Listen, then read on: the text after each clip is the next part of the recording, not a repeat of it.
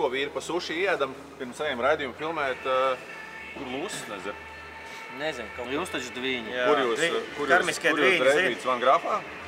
Ir kādi šodien? Kaut kur bija. Drēbītas no Van Grāfa šodien lūsas droši vien kavējās, kā vienmēr. Kurps no Hugo Boss. Jā.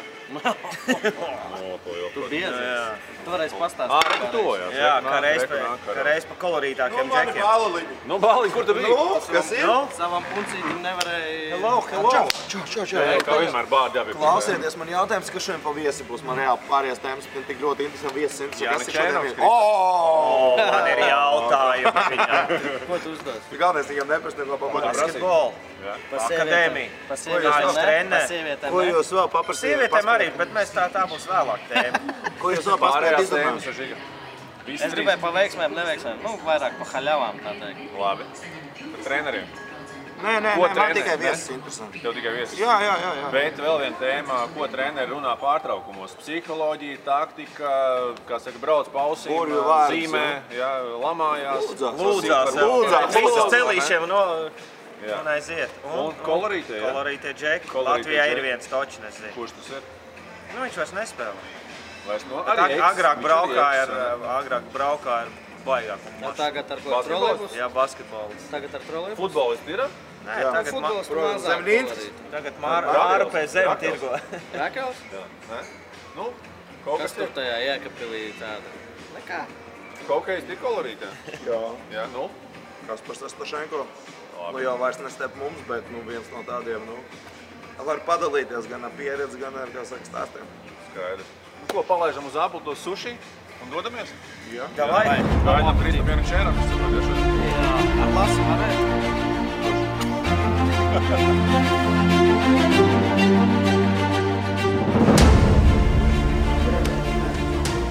Saka, Žiga, nu kādu man jāsamaksā? Nu jā, no ko, kā otru reizi pēc kārtas es maksāju. Paroli es nomainīšu, tā kā jūs nepaidāties. Ir ok. Tikšanās vieta, iepirkšanās un izklaides galvaspilsēta Akropole. Raidījumu atbalsta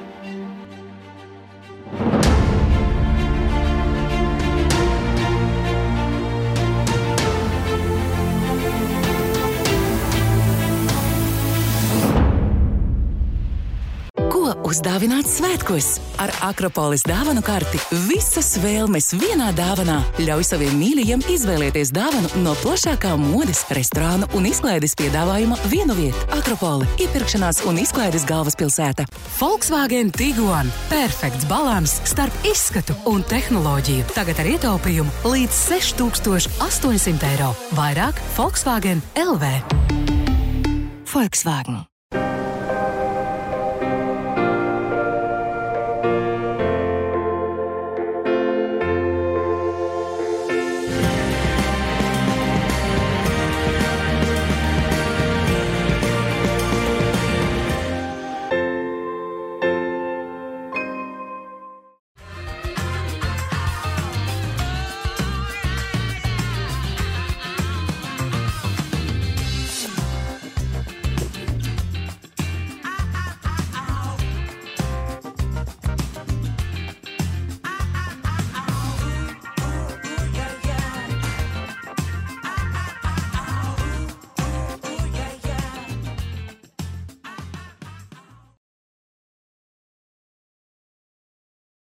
Tu esi garšu atklājējs.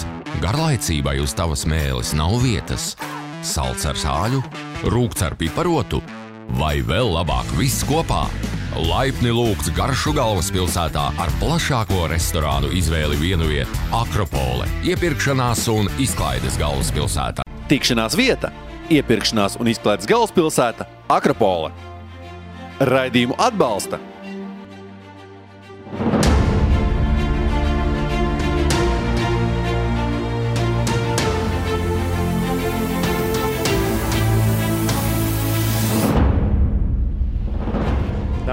Laipni lūgt iepirkšanās un izklaides galvaspilsētā Akropole. Jaunā sērija ir klāt un mani ierastie kolēģi Edgars Lūsiņš, Jurijs Žigājus un Kristaps Valters kopā ar mani. Lūnīs, jā. Nu, tas būs laikam šovakar es. Jā, tas gan, Žiga, tu esi pie jaunas spēļmantiņas ticis, jā? Jā, Kas? pustenīts, tumbiņa. kā tas viss strādā? Viss kopā, tas 21. laikmets, Jāni, cik tev gadi? Es esmu pavecs, jā. 80 gadu sākums. Sens, Jāni. Sens. Viņš ar kaseti vēl joprojām Pademonstrē, pagriezt skaļāk. Varam uzgriezt skaļāk? Mierīgi. Bet tu to ar pulksteni dara vai vienkārši ar domām? Labi, griežam klusā, griežam nost. Un kā tu to visu izmanto? Ikdienā arī? Trenēšos drīz, sākšu. Jā, tev vajadzētu. Jā, labs joks. Kur, makiņos? Nē, Vecais labais. Sabiedriskajā var aizbraukt, jā. Skatās kā uz duraciņu, bet nekas. Skaidrs. Mūzika vienmēr blakus. Uzgriežam, bet vēlreiz paklausamies, kas ir tā tava mīļākā mūzika. Aivars, nedusmojies, kad šito Tā klausies? mūzika tev patīk? Man jā. Tā kā La Roca? La Roca atgādina, jā. La Roca ir tavs mīļākā, teiksim, izslēdz. Šis ir tavs. Jā, nu ko, ķeramies pie mūsu pirmās tēmas, kolēģi, kolorīti, sportisti, interesanti personāži. Jā, slēdz ārā. Pagaid, nu tad kāda jēga bija slēgt iekšā, jāslēdz ārā? Atstāj! Ernests Gulbs atgriezies Latvijas Deivis kausa izlasē. Šajā nedēļas nogalē startēs. Un, ar ko mums saistās Ernests Gulbs? Ar kolorītiem izteicieniem, teiksim tā. Puisis vienmēr saka to, ko domā, un viņš izceļās tenisa sabiedrībā visnotaļ. Un arī jūsu pieredzē droši vien, ka ir bijuši līdzīgi sportisti, atlēti, varbūt treneri, ārsti, komandu, kas arī, teiksim tā, saka, ko domā, pērk dārgas lietas, lielas ķēdes, lielas mašīnas, beigās arī daudz meitenes un tam līdzīgi. Ir kas tāds bijis? Es domāju, ka katram ir kāds cilvēks, ko vairāk vai mazāk. Tieši par hokeju runāju. Jā, manā gadījumā, man liekas, viens no tādiem, kur es varētu teikt, kad es reāli esmu viņam bijis blakām, un kopā esam spēlējuši. Ja. Tas ir Kaspars Stašenko, diemžēl vairs ne starp mums, bet tāpat viņa, teiksim, tas veids, tas viņa dzīves stils un tas šovs, kādā viņš dzīvoja pats. Ja. Varbūt viņš nebija, teiksim, sporta ziņā tāds etalons kādam, jo viņam vairāk bija tie, tie netīrie darbi. Sliktais puika, vai ne? Ko lūdzu? Sliktais puika. Viņš vairāk bija tāds, kā saka, kurš nedomāja par to, ko pa viņu domā. Ja? Un arī tie, teiksim, ap dzīves to filozofiju viņam arī nebija nekad jāuztraucās par to, ka, kā izskatās tas no malas. Ja? Un manuprāt, skaļākais skandāls viņam bija, tā, ka viņš tika iejaukts kokaīna skandālā, Amerikā. Un kā viņš pats mums pēc tam stāstīja, ka tur bija pārpratums, jo viņš gāja piesakt čali, kurš ir perspektīvas jaunais kluba sistēmā, un viņš tā kā paņēma sitienu uz sevīm. Es to nekad negribu pat zināt, kā tas bija, bet smieklīgi bija tas veids, kā mēs to uzzinājām. Un pats kā tas bija? Mēs spēlējām visu Ogrē, un otrs kolorītākais, ko es uzskatu, ka tāds arī tas būtu godīgi, manā skatījumā ir Aigars Razgals. Viņam dēls ir Franks Razgals, kurš šobrīd ir, kā saka, izlases kandidāts un arī spēlēs izlasē. Aigaram ir, teiksim tā, viņam tā... Nekad nebūtu padomājis. Nebūtu padomājis, bet viņam nekad pēc vārdiem kabatā nav jālien, viņam tie ir uz mēles, un viņš arī tā īsti nešķiro to, es tur pieredzējušies, spēlētājs vai jaunais, ja ir pa tēmu, ko iekost, viņš iekoš, un viņš toreiz arī atceros, ka Kasparam iesaukt bija Cuciks, Ja Jankipānam ir iesaukt Čičiks, tad Stašenko ir Cuciks. Un viņš tā ilgi nedomājāt. Un viņš tā saka, klausies. Lūdzu, tikko pamet labu tēmu, un mēs noteikti parunāsim par iesaukumu kādā no raidījumiem. Un viņš tā saka, klausies. Bet tas ir tāds, kā visi sēž tur sņorē slīdas, viņš tā, klausies. Cucik, taču prasa, kas tev tur melnajiem, tur Amerikam, to kokaīnu tur notika. Un visu vienkārši tur apgāzās. Bet, Aigars māk jokot. Un viņš ir līdz šai dienai, kā saka, joko, un uz laukumu viņš ir gana virtuos, jo kas ir nozīmē virtuos, Tad, kad Irbis spēlēja pie Rīgas 20 jau savus norieti gados, un viņš no sporta pils, viņš Arčam nemeta no priekšsvārta, viņš meta viņam visu laiku no aizmugurs, meta pa kājām, tur pa ausīm, un tās ripas arī krita vārtos, Tas arī parāda viņu to, ka viņš spēja domāt ārpusēm, protams, kā viņš nebija priecīgs, Un atgriežoties pie Stašenko, viņš arī stāstīja visus tos savus piedzīvojumus, kā viņam tur Amerikā gāja, ka viņš tur farmu klubā spēlēja, kāds aģents viņam bija, ka tur prasīja miljonu. Viņš šeit, kas uzzināja, ka aģents man prasa miljonu, tajos gados viņš šeit, kas gan pakāros, Tāpēc, kad man tādas cenas nav, es būtu prasījis kaut ko pieticīgāk, es būtu 100 punktu NHL aizķēries, Un arī tas brīdis, no rīta mēs visu braucam kopā vienā mašīnā uz treniņu, viņš šeit, paņemiet man pa ceļam, viņš iekāp iekšā, es nevaru savu mašīnu iedarbināt, tas varbūt baterijas, man neiedomājas.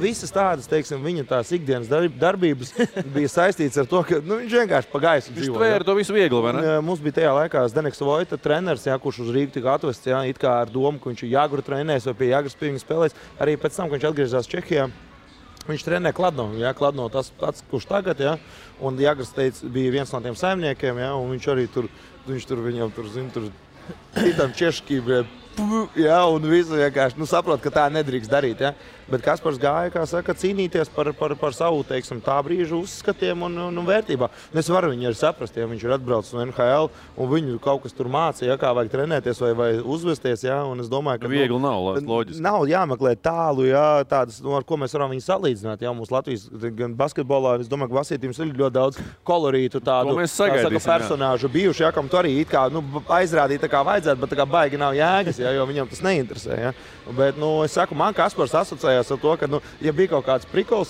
tiešā vārda nozīmē prikols, nevis joks, jo joks ir tāds, ko tu bērniem stāsti. Prikols ir tad, kad tu stāsti jau bišķīt, kā saka, netīrāk to visu. Viņš nebaidījās runāt, nebaidījās teikt, viņš arī visu, ko domāja, vai ne? Stāstīja tās lietas, kas reāli interesē, nestāstīja. Ko vēl vienu piemēru? Tādu piemēru, zin kā, nav viņus tik viegli atstāstīt, tas joks jau vairs nav smieklīgs tagad. Viņš bija smieklīgs tad, un visā visumā, ne jau visums ir viss, bet tajā, kad viņš bija tas cilvēks, kurš spēja sev piesaistīt, paskatieties, ka viņš ar Armāndu tur savos tajos raidījumos.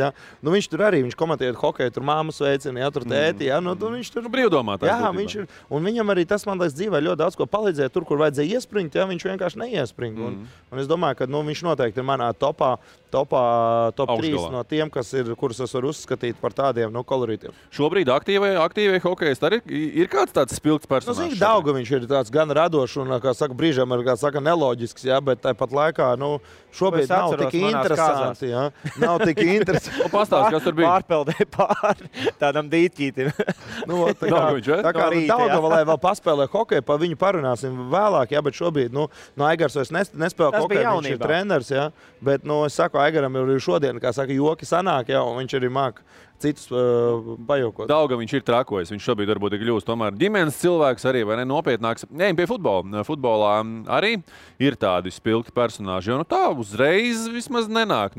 Jā, mēs, man liekas, mazliet mierīgāki par hokejistiem un par svaigā gaisā. Bet tas mierīgāk, tas nozīmē ārēji mierīgāk. Varbūt, teiksim, tā iekšienē tāpat ir, teiksim, varbūt mēs vienkārši nezinām. Sabiedrība nezina. Nezinu, man tik, piemēram, uzreiz basketbolā ir tur pāris uzvārdi pa hokeju. Kas ir tā lieta, kas tev basketbolā nāk uzreiz prātā? Šitas kadrs. Un tur visi pārējā kompānija. Kas ir rādi? Kāpēc viņš visu laiku tev kaitī? Klusētāji paudz būtībā, Es tur topā netieku stabili. Beidz, tur ar autoritāti. Labi, Adolf, vēl iepauzējam ar tevi. Mums vairāk, kā es to redzu, tādi, kas nebaidās tur trenerim kaut ko pateikt pretī ar humoru. Kuri? Viens no viņiem bija Vīts Rimkus, protams, tur viņiem ar Grigarčuku vispār vesela tāda bija. Stāsts, Jā, katru dienu viss turpinājās. Bet viņi kā strīdējās vai viens otru Tas bija kā strīds. Vilka uz zobu, tie bija strīdi, tie bija tur, nav nekāds. Kasījās īsāk sakot, ja? Nav nekāds noslēpums, ka Rimkus visu karjeru ir pīpējis. Un tad puslaikā, vai es neatceros. Bet Karims Abdul-Džabars arī pīpēja starplaikos un ēd cheeseburgers. Man ir par to stāsts. Stāsts par to, tie laiki. Viņam treneris saka, Vitas, tev acis nedeg. Viņš ielien skapītī, paņem 2 škiltos. Tagad.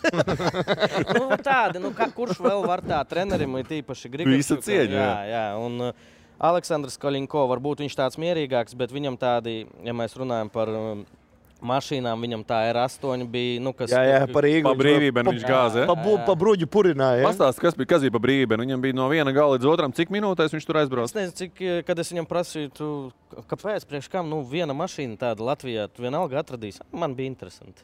Tad vienkārši. Un atrada, Es nezinu, atrada vai nē. Viņam patika ātra braukšana. Vienreiz es paprasīju viņu no Rīgas uz Ventspili. Mēs no Spicas pa 1:10 aizbraucām līdz Ventspilī. Tā bija pēdējā reize, kad es ar viņu braucu kopā. Un ne jau tāpēc, ka viņš negribētu. Jā, protams, es labāk autobusā mierīgi. Ar savu tumbiņu piedāvām, Jā, šitā. Toreiz tā bija tumbiņa jau? Nebija Mazāk bija labi. Austiņas vairāk. Un diski. Šito, Kasetes vēl. Tagad no paudzes, man liekas, ka tādi, viņi arī varbūt kaut kur basketbolā būtu labāki.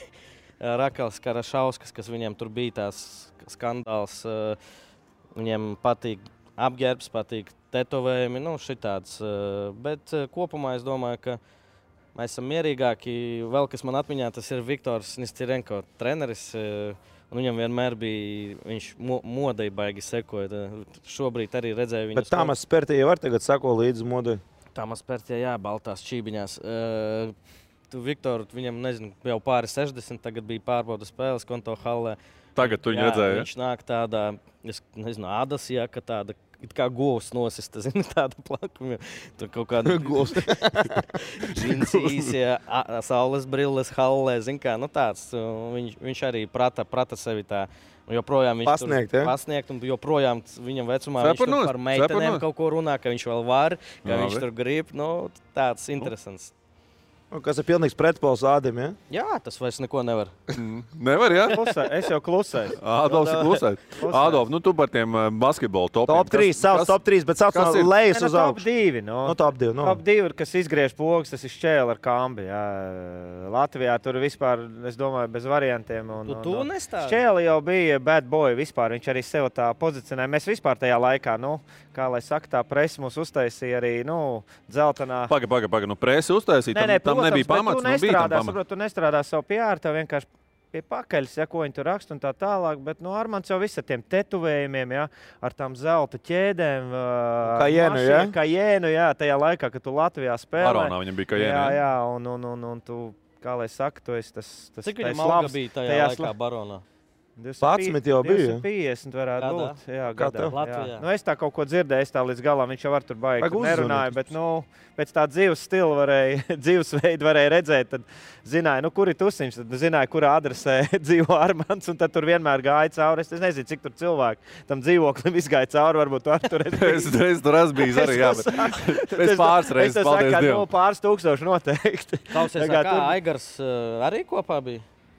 Aigars bija mazs tad vēl. Aigars pie māmas bija vēl un pie māmas dzīvoja. Gadījumi bija, nu, tu pats saki, presē bija visādi gadījumi, ka Latvijas izlases spēles bija, ja, tie kautiņi ar taksistiem un tā tālāk, ka kaut kas, nezinu, nav samaksāts vai kāds izrunājās taksists. Tā bija reāli, Ādolf. Šobrīd. Nu kā, nu tur bija, jā, nu tur sadeva pa galvu, viņi mentenē sēdēja. Nu, nākamā dienā ar Krievijas spēli, man liekas, 3 vai 4 sēž mentenē.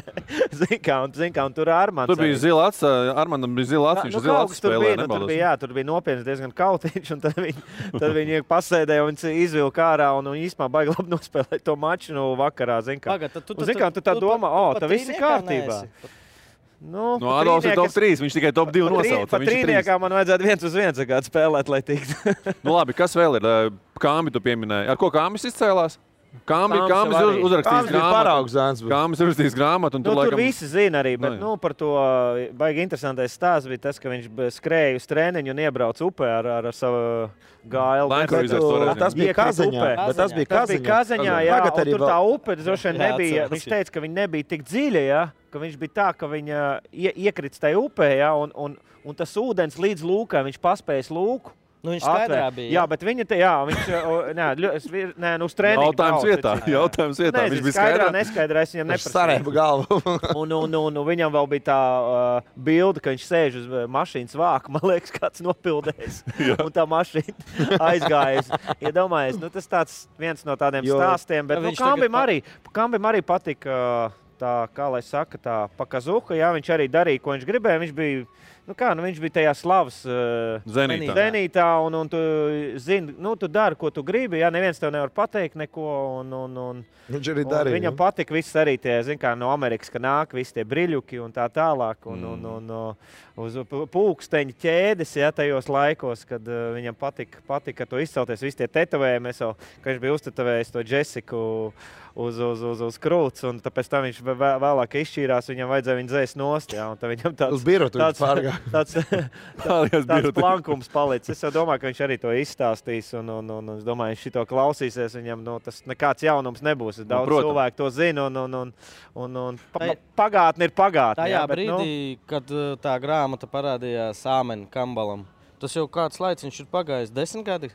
Jā. 10 varbūt gluži nav, bet savu, jā, 8. Tajā brīdī, kad lasot to, tas bija... Nē, nu man tajā brīdī lasot, man likās, nu cik procenti no tā viss ir izdomāts un cik ir patiesība. Nē, bet es domāju, ka tur 99% ir patiesība. Viņš ir tāds aparāts, es domāju, nu, jebkurš cilvēks jau būtu vienkārši uzbēruši smilts un pateikuši uz redzēšanos. Es nezinu, kā viņš ir izgājis cauri, bet nu tā... Uguns un ūdens, jā. Dievs dod viņam vēl veselību, jā, bet nu šito, ko viņš izgājis cauri un ko viņš darīs, es nezinu, otra robota tāda neatradīs. Nu, tu kā tu pats saki, top 2, nu tu esi top 3 tad reāli. Nu, nezinu, es neesmu nekāds super piemērs bijis, bet noteikti šajā rangā tev jābūt. Jaunībā es biju traks, jā, bet, es saku tieši, kad es tajā laikā tiku Spānijā, tad tas viss sāk iet tā diezgan Bet kas jūs aizrāva? Jūs aizrāva tā kompānija vai aizrāvās katrs pa sevi? Vienkārši katrs pa sevi jūka prātā. Viens otru pavelk, saprot, un viss tie... Patrāpījās viena paudze vienkārši tādu. Jā, Kristīts bija tāds mierīgāks Young, bet arī, protams, ka nebija jau viņi tur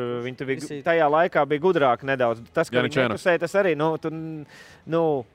visi domā, ka viņi bija tādi paraugs zēni. Nē, viņi arī, protams, ka tusē, bet nedaudz ar galvu. Jā, un tad tur bija Gatis, jā, Bračka manējais. Kurš bija vispareizākais? Pareizākais? Nezinu, nebija tāds pareizākais. Tāda grūti atrast pareizāko. Raids Grafs varbūt minimāli. Jahovičs likās vienmēr tāds mierīgāk. Nē, visi bija traki, viņš bija klusa ar klusinātāju. Viņš arī radījis iespēju par sevi, kad es esmu pareizais, es esmu tur labais. Nebija tajā laikā jaunības, kas ir pareizākais? Tu, protams, arī dari, un tu nezini īsumā, vai tas ir pareizi vai nepareizi, tu vienkārši to kaut ko darīji. Klā, par tiem kolorītiem, teiksim, tādās, izpausmēs, kas saistīts ar apģērbu, ar mašīnām, ar tādām, teiksim, vizuālām lietām. Es saku, šķēlēm, tu ārzemēs? Par ārzemēm, jā. Mellie noteikti, kad tu redzi uzreiz, sevišķi lielākos klubos, visi tie dimanti ausīs un uz pirksta gredzeni dimanti, jā, un tā liekas smieklīgi tas, bet viņiem patīk. Tā varbūt bižutērija. Melliem patīk tā pakazuha, jā, un tas arī tās visas sliktās lietas īstenībā no Amerikas arī nāk, un visi tie jaunie skatās uz tiem videoklipiem hip-hopi, jā, tā arī klausās, es skatos, visi šitie, kas daudz man jaunieši trenējās, jā, visi tos hip-hops liek, viņi nenormāli ietekmēs, un viss tas sliktais nāk īstenībā no Amerikas, jā, tā pakazuha, jā, un viss tas materiālais, jā, kas īsumā tev dzīvē vairāk mājas nekā palīdz. Un tu saviem jauniešiem saki, klausies, neklausies šito uzliec klasisko mūziku? Nē, es saku, es viņiem uzprastu kaut ko viņi tur dzied līdzi, es saku, tu vispār saproti, ko tu dzied līdzi, jā, viss, kas tur ir. Viņi saprot noteikti, jā? Izdrās to, izdarīt to, nošaut to. Spriežot pēc žigas mūzikas izvēles, tur arī viņš nauda, jā, viņi tikai dzied par to, viņi dzied līdzi, es saku, tu zini vispār, par ko viņi dzied. Es par ārzemniekiem atcerējos, ka Polijā spēlē bija no Tunisijas spēlētājs, Arābs. Viņam, es pat nesauku to par melošanu, viņš meloja un pats ticēja tam stāstam, zin kā, un visi jau pieraduši. Bet Durka arī tā cilvēka bet Psiha ir tā cilvēka. Jā, bet viņš baigi labs bija, zin kā, it kā izpalīdzīgs. Klausies. Es tā pa Durka izstāstīšu joku. Labi. Tad viņš saka, viņam sieva stāvoklī, tur Tunisijā, visi jā. Un ir uzreiz, jā? Viņš aizlido, tur tūlīt jādzemdē sieva, atlido. Saka, par ko stāsts Polijā bija, kad piedzims bērns, tad komandas sametās pa 100 eiro. Tur kā dāvanu. Viņš atlido, saka, Twins! 200! Twins, jā, visi dai, tu zini kā roku. Fuck off, viņš tur Allah Akbar, visi, kā es pie sirds tur lieku roku, neviens netic. Viņam toči, jā? Nākošajā dienā ar bildi atnāk, skaties, Photoshops, vajadzētu pa 200 mesties, jā. Bet izrādījās taisnība. Zin kā, cilvēks, kas liek melot, tu te jau pārstāji ticēt. Arī kolorīts. Interesants, viena ir anekdota un viens arī par kolorītiem, par hokejistiem kolorītiem pasaules mērogā, viens no kolorītākajiem cilvēkiem, un arī runājot par grāmatām ir Teo Fleury. Viņš bija tajā paudzē, kad NHL nebija nauda robežu, ja? Viņam arī alga bija tik, cik varēja sarunāt, un viņam grāmata ir spēlēties ar uguni. Es viņas izlasīju bez muldēšanas 3 vakaros, ja? pat naktīs. Viņa man tik ļoti aizrāva, ja? Un viņam tur bija, kā saka, tas viss tas dzīves karjeras gājiens, ja? Un tur bija tas moments, kad Donalds Trumps viņam atlido pakaļ, ja, ka viņi aizlido kopā spēlēt azartspēles. Ja. Viņš vienkārši uz ielas tusēja ar bračkām, ja, kas sildās pie ugunskura, ja, klāt nebija, nevar pateikt. Bet tur arī es domāju, ka Kampala varētu viņam mierīgi pienest tikai, kā malku, ja? Un tā kā pa pasaules kontekstu, es domāju, ka Teo Fleury ir, kā saka, perfekts piemērs. Ja kādam ir spējas angliski lasīt un saprot, kas ir rakstīts, ja? Noteikti iesaku to grāmatu, izlasīt super grāmatu, var atnest kādreiz parādīt. Un par to anekdotu, ko Maradona stāstīja, vai tā bija kaut kāda publikācija, vai vienkārši, jāsaka, inside joks, ja? Viņš saka, man vienreiz ielika psihenē, tāpēc, ka dēļ tām narkotikām un viss tā. Maradona stāstiem? Jā, un viņš saka, zin kā, es ieeju iekšā, un tur viens saka, es esmu Napoleons, jā. Viņš saka, viņš saka, es esmu tur, Čaks Norris, viņš saka, bet es esmu Maradona, viņš saka, Par tiem izteikumiem. Tu iedomājies, bet viņš patiešām cilvēks, viņš saka, bet es esmu Diego. Un viņš to nevar pierādīt. Pārējie saka, jā, es esmu Napoleons. Džordžs Bez bija pateicis, taču, ka viņš tur kaut kurā gadā ir atmetis azartspēles, alkoholu un narkotikas, un tās bija sliktākās 20 minūtes viņa dzīvē. Vai labs. Klausies, es gribēju tev pajautāt par Sandi Ozoli. Es arī domāju, ka viņš varētu būt top. Bet viņš jau var tik daudz stāstīt.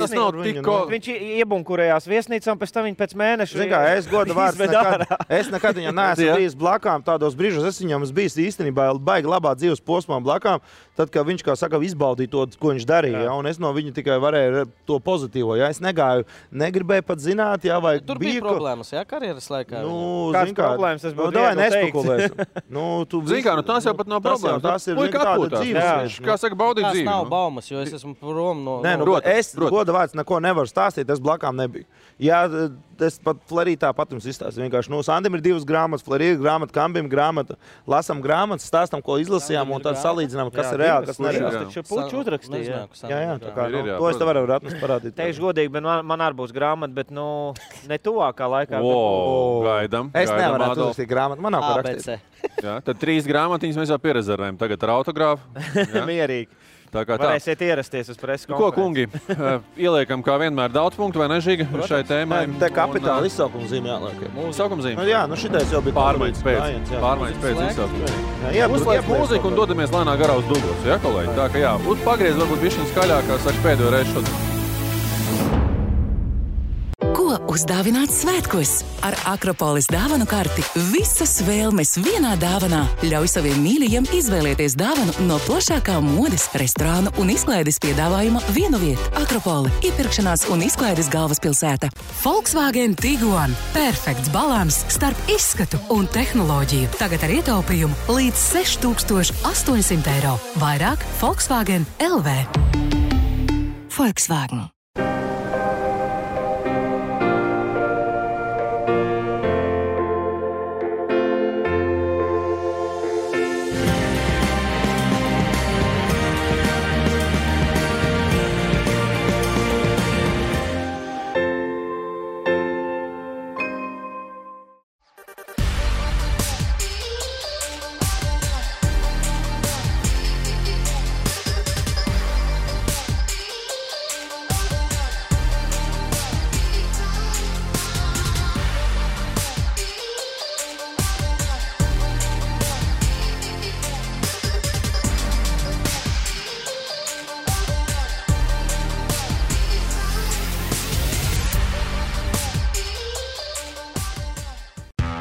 Tu esi izklaižu karalis. Nav nozīmes lidotava, bowlings vai kinokrēsls. Piedzīvojumi sākas tur, kur esi tu. Laipni lūgts izklaides galvaspilsētā ar aizraujošām izklaides iespējām vienu vietu. Akropole – iepirkšanās un izklaides galvaspilsētā. Tikšanās vieta – iepirkšanās un izklaides galvaspilsēta – Akropole. Raidījumu atbalsta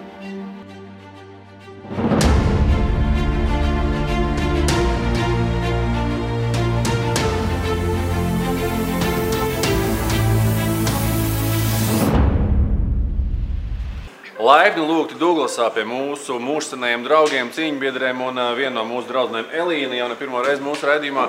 Elīna kungi iepriekš ir testējuši savu intelektu, vai ne? Iepriekšējā reizē viņi nedaudz arī ar mākslu nodarbojās. Ja? Un šoreiz es saprotu, ka viņi nodarbosies ar ko? Ar ožas pārbaudi, ja? Testēsim viņu ožu. Ja? Kā ir bijušiem sportistiem ar ožu, vai tā ir saglabājusies? Testēsim, jā. Tātad šeit ir nišas aromāti. Nišas aromāti tiek ražoti ļoti individuāli un īpaši. Tos ražo uzņēmēji, uzņēmumi, kas nodarbojas tikai smaržu ražošanu. Turpretīm citi zīmoli, piemēram, Calvin Klein, Gucci vai kur citi, tie vairāk tā kā nozare, viņiem ir tāda modes nozare, modes industrija. Te ir tas tāds... Tas tavējas, Lauds. Jā.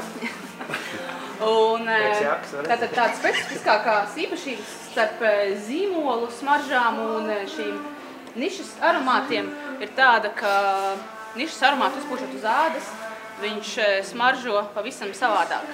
Piemēram, man smaržos tā, citam smaržos pilnīgi savādāk. Toties zīmolu smaržas, mēs jau zinām, uzpūšot viņiem smaržos visiem cilvēkiem, praktiski viens un tas pats būs smaržas tips. Tātad, testējam? Kādu no nišām? Tātad, pirmā niša. Tas ir foja. Tā kā niša. Tas ir tā kā... Jā, šitā. Viņš tā man mīļākā. Iekšā? Cēlum tādu. Jā. Bet tās ir unisex, ja? Vai het? Nē. Redz? Tātad nākamā niša, kas būs, tā ir tāda diezgan dabiska. Tad jau vairāk Ādolfam. Viņš jau tomēr būs tāds ekoloģiskais čauks. Viss, kas dzīves, tas ir pie viņa. Mīļākā? Tad pārāk amatiski. Nē, man patīk, ka nav viņš pārāk uzbāzis. Man tieši patīk otrāds agresīvs. Tev patīk agresīvs? Tā. Man patīk tā Un mainīga. nākamā ir tāda vairāk uz austrumētisko. Tad tā vajag. Uztais šķībās atpakaļ. Pagaies, uztais šķībās. Tādā Uz austrumu. faraona tērpā varētu atbraukt. Nē. Faraona te nav augstu. Nedod. Es arī kļūdījos. Kā jums patīk? Viņiem ļoti patīk. Kanēļa notis jūt. Labi. Šitais bija intelektuāli. Iepriekšējā konkursā. Jūsu uzdevums. Mums jāizvelk viena no krāsiņām. Jā. Katram izvelkam vienu krāsiņu. Paga. Kāpēc atkal vēl savas labākās krāsas? Un katram ir jāatķeksē lapiņā, kura tad ir šī smarža, ko jūs esat. Vienīgais, kas var sajaukt, ir esam mēs ar viņu. Jā, Tur viena krāsa, vienu smaržu nevar sajaukt. Tā. Winner, Tātad. chicken dinner. Turi. Jā. Šī ir tavējā. Jā. Nu jā, šitā bija ietekmīgākā. Nē, vienkārši man oža laba. Raksts saka, jā. Un otru. Redzi? Viņas tik vienkāršas. Otrādā. Jā. Lūzeri! Nē, nu kā, otra, nu tā ir, mēs tā arī atzīmējam. Kur ir dāvana? Labi. Dāvanu. Jā. Kāpēc, kad es uzvaru, tad visiem dāvanas? Jo, Nē, es esmu lieli egoists, maleči. nu. Nē, es taču egoists. Paldies. Liels Kā paldies. meitenes mūs mīl. Jā, bet tad arī tev jāmīl atpakaļ. Paldies. Tas ir 8. martā vairāk, ja? Adolfam. Douglas labākais veikals.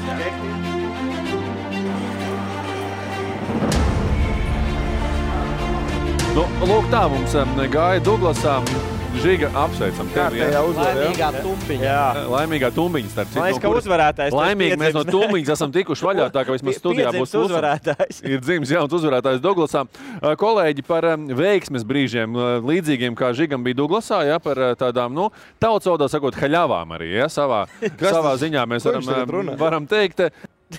Aigars Čēle trāpa dullu metienu, spēlē ar Bulgāriju Eiropas čempionāta kvalifikācijā. Nu, tas ir tāds tīrais veiksmes metiens, vai ne? Kā tautā sakot haļava, vai ne? Nu, Toreiz bija neveiksmes metiens, jo arī. neieskaitīja. Bet par vēlu, protams. Cik sāpīgi, ka tu iemet tādu metienu un kaut kāds 0,3 varbūt sekundes pietrūk, lai tu būtu vienkārši Varonis. karalis. Jā. Bet Adolf, par to aktuālo, par izlasi runājot, 2 spēles, 2 zaudējumi galotnē, nu, ne tām spēcīgākajām izlasēm. Kas notiek? Es zinu, ka tev ir viedoklis. Man ir viedoklis, protams. Nu, es jau iepriekš arī podkāstā runāju. Nu, es vispār uzskatu Bulgārus par strādniekiem. Pat Teikšu godīgi, ka, nu, tur viens spēlētājs Debos, kas vispār ir zināms, ja, spēlētājs, bet mums Ivanovs. nevajadzēja. Zin kā intervijās arī Štābers teica, nu, vienu punktu attālumā, vienu metienu attālumā mēs abās spēlēs bijām. Tas neinteresē. Pret Bostonu nevienam neinteresē, un pret Bosniju arī. Tu spēlē mājās 10,000 skatītāju klātbūtnē, ja? Ok, Bosnijā arī nav daudz spēlētāju, mums nav daudz spēlētāju, bet tu spēlē mājās, ja? Ok, tur vēl mēs piekrist, ja? Kad tas viens metiens varēja izšķirt daudz ko, bet Bulgāri, mēs tomēr esam augstāk klases izlases spēlētāji, ja? Un mēs nonācām atkal kaut kādā brīdī, ka mēs esam vienu metienu attālumā, ja, vai tur 2 pagarinājumi ar Bulgāriem. Ja. Tas ir uzdot. Klau, bet jautājums par to metienu attālumu. Tas ir saistīts ar to, ka čaļi vēl nav saspēlējušies, sastrādājušies ar jauno treneru, vai vienkārši tur vienalga, kas trenē, tas viens metiens. Izlasē bija spēlētāji, kam nebija jābūt. Jā, es jau iepriekš teicu, kad kuri tad ir tādi? Es basīt baigi nesakoju līdzi. Paplašinātajā nelikt vismaz 3 spēlētājs, kas Spānijā spēlē. Jā, tas ir Malmans, jā, Rinalds, kas spēlē ACB. Jā, viņš daudz nespēlē, bet viņš ir ACB. Jā. Okay. Es atgādināšu, ja tie, kas ACB spēlē, tur pavisam cits līmenis. Tā ir Eiropas augstākā līga. Jā, treniņu process un tā tālāk. Un 2 spēlē Leimans Lebā, labākajā klubā, un Rozīts, jā, Dāvs. Leimani kā vietā tu paņem? Paņem paplašinātajā, apskaties. Viņš ir progresējis, nav progresējis. Kāpēc mums jāņem dārgais Gulbs, kam ir 30 pāri gadi, kas nebūs pēc 2 gadiem noteikti, vai nākamgad viņi nebūs izlasē. Tev treneris un direktors, kas tas menedžers teiks, mums ir jāuzvar šodien. Tu domā, kad Štābergam mums ir 0-2. Kāpēc Žagars nespēlē pirmo spēli? Bet pagad, tu tā runātu, ja mēs vinnētu, to pašu teiktu. Kur to pašu teikt? Kā Gulbis un Dārgais. Es jau iepriekš to teicu, ka mums nav labākais sastāvs šobrīd. Adolf, labākais sastāvs nebija nevienai Eiropas komandai. Tā reāli labākais sastāvs. Protams, Jakovičs un Gražuls, kāpēc nebija? Kāpēc nebija Freimans? Klausies, Štābergam maksā jāmata šīs 2 zaudējumi? Es domāju, ka jā. Es domāju, ka noteikti, bet es domāju tādā ziņā, kad viņš jau bija kopā ar Anetu komandā. Ja, to es līdz galam nesapratu. Uz prezidenta vēlēšanas. Jā, kad prezidenta vēlēšanas, kad vinēja Vējons, ja, to es nesaprotu, kāpēc viņš turpināja darbu. Ja viņš skaļi izteicās to, ka viņš ir kopā ar to komandu, ja, un ka viņš ies ar viņiem. Bet labi, tad atkāp. Bet nepatika viens pret otru. Kā tu vari sastāvēt? Stābergs pats aizgāja viņam palūdzu. Nezinu. Es līdz galam nezinu. Viņš taču tev zvanīja, viņš nepateica. Tad viņš tev zvanīja, ja? Būs audio saruna presē parādīsies. To laidīs, ja? Jā, un kas zvanīja, jūs uzzināsiet drīz, ja? Tas nav bez darbinieki. Tu jau vari nopirkt to audio. Cik maksā? Diezgan. Met gaisā. Jānopelna, kaut kas jānopelna. Sakits. Jums uzreiz pa piti. Reku Žigi kaut ko jau skaita. Bet, kā lai saka, viss tas, kas notiek apkārt izlasē, jā, daudzas lietas, un tie sīkumi, jā, ko es saku, tā kā tu saki, mums bija, ja tu runātu savādāk, bet es savādāk nerunāju, jo ir tā kā ir. Nē, 0-2, ja, nav tā, kā bija savādāk. Nē, ja, man doma bija, ka par futbolu arī saka, ka vajag tur domāt uz nākotnē. Es tam piekrītu. Bet šeit ir kvalifikācija. Šeit bija jāuzvar vienkārši šitās 2 spēles. Jā, bet tu saproti, Gulbis pirms šīs spēles labi nospēlēja pret Vefu. Tā ir Latvijas, Igaunijas līga, kas ir vispār līmenis. Bulgāri arī ir strādnieki. Jā, bet tu neuzaicini paplašinātajā sastāvā cilvēku, kas sitās, kas ir ACB izsits, un tu aicini cilvēkus, kas visu dzīvi spēlējuši Latvijā, nekur nav bijuši. Labi, Adolfs būtu ģenerālmenedžers, viņš būtu darījis savādāk. Ja viņš vēl nespēlētu, ja, bet viņu laida 4. ceturdaļā.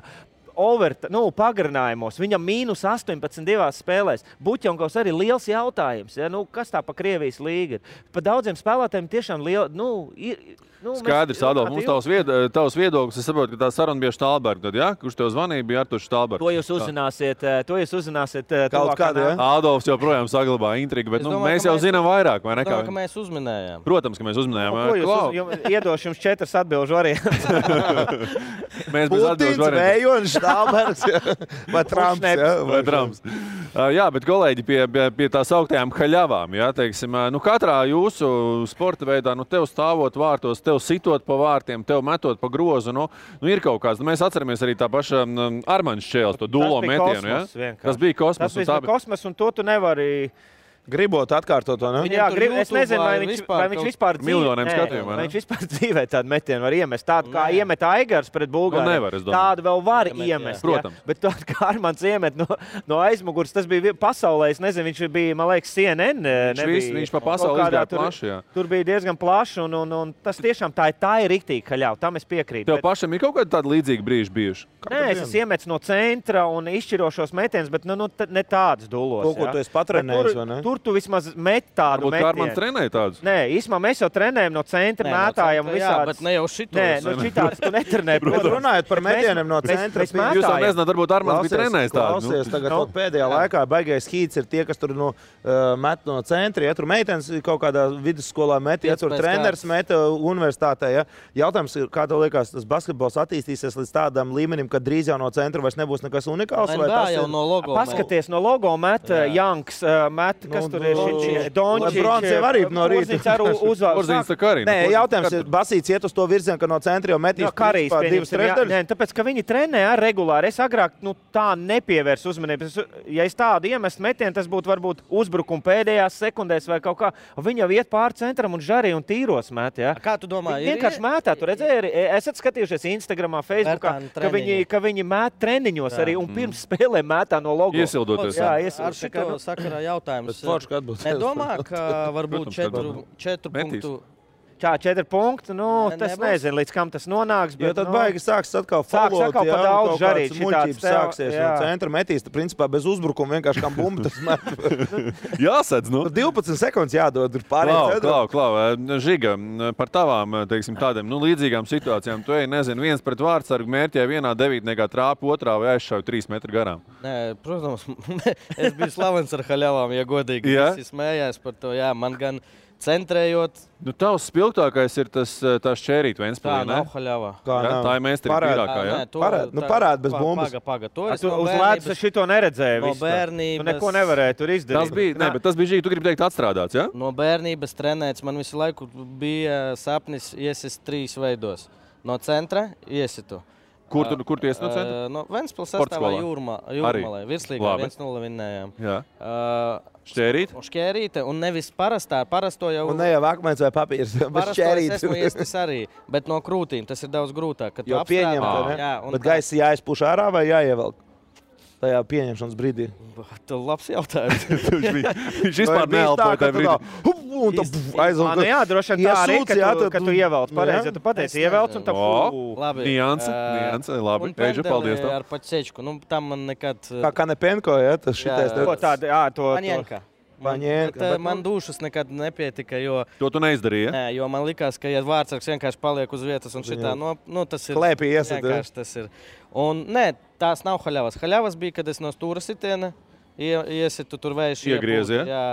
Haļavas bija, kad es centrēju un arī neiznāk centrējums, bet ielido tālajā stūrī vārdsargam pāri.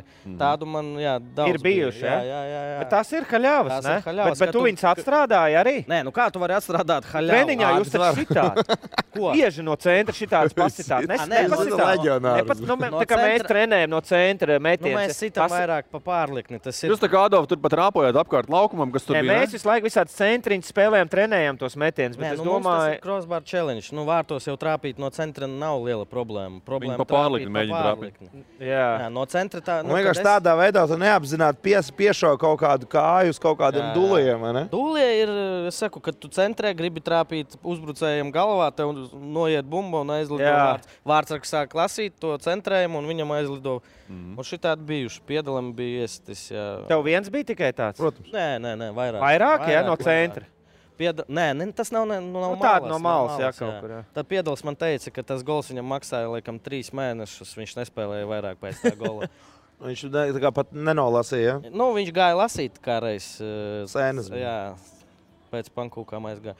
Labs. Tā kā, es nezinu, vārdsargiem Haļavas kādas var būt. Bet tu domā, ka vārdsargs ir, mēs varam pajautāt. Tu nedomā, ka Haļava arī jānopelna?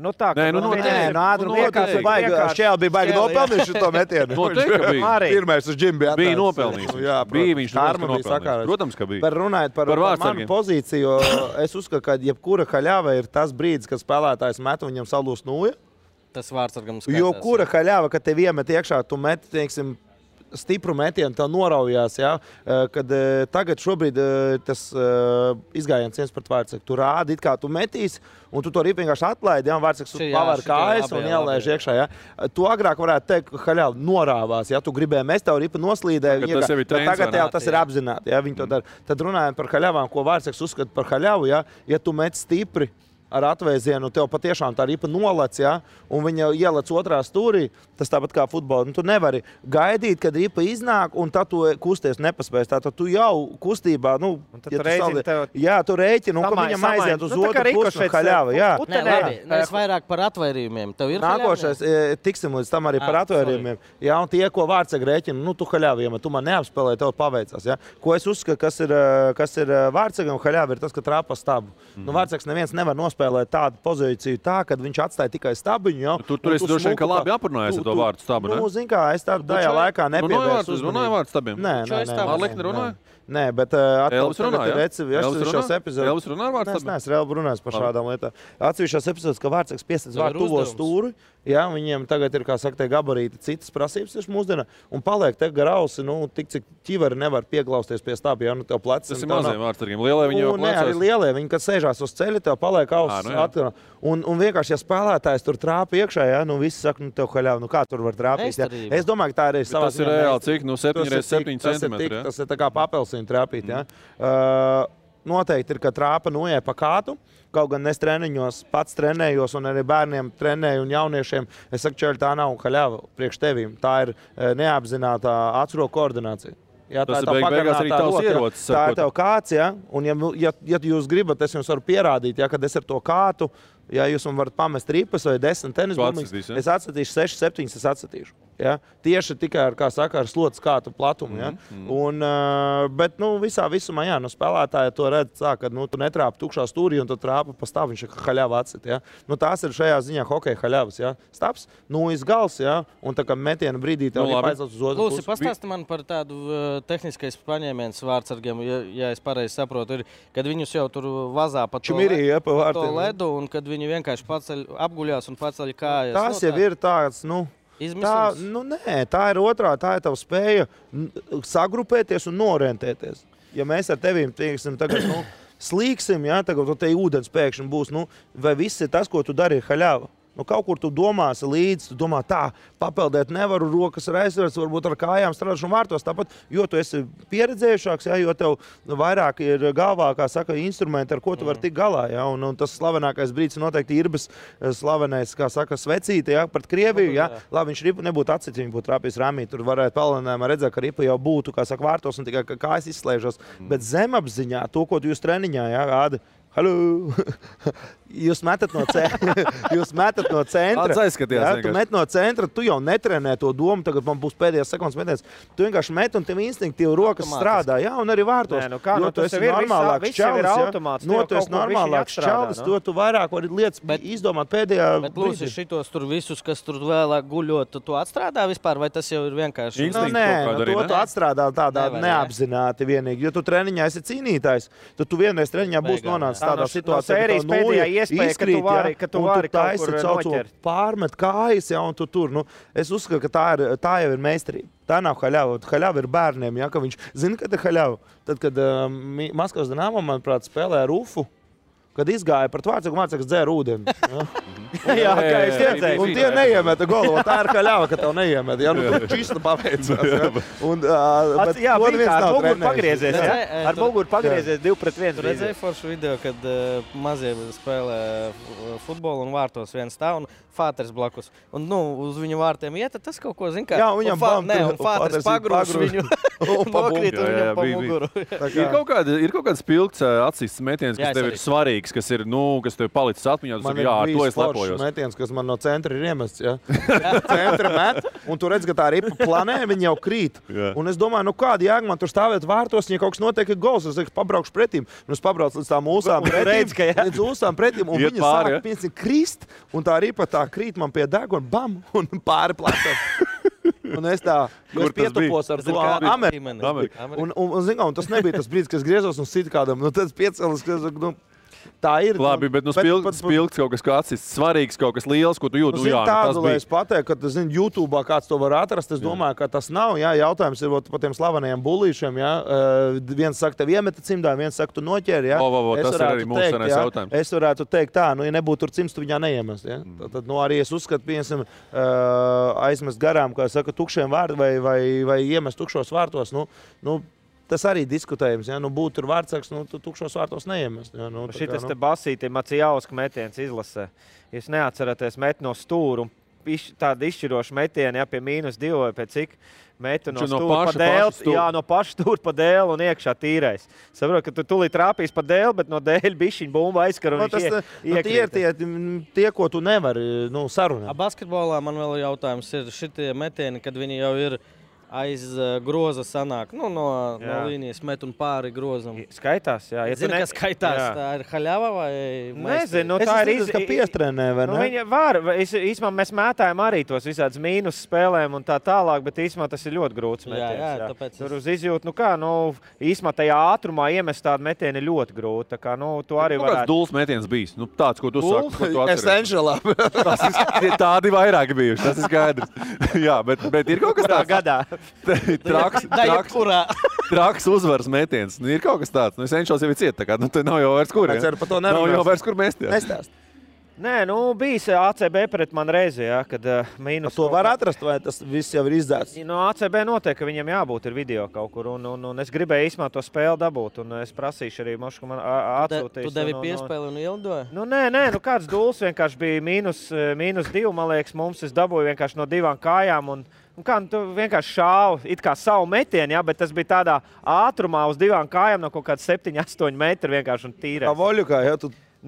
tāds, sarežģīts metiens. Vienu pieskārēnu uzreiz. Tā, ka šitādas te kaut kādas neredzot grozu vai kaut ko, nav bijis man tiešām.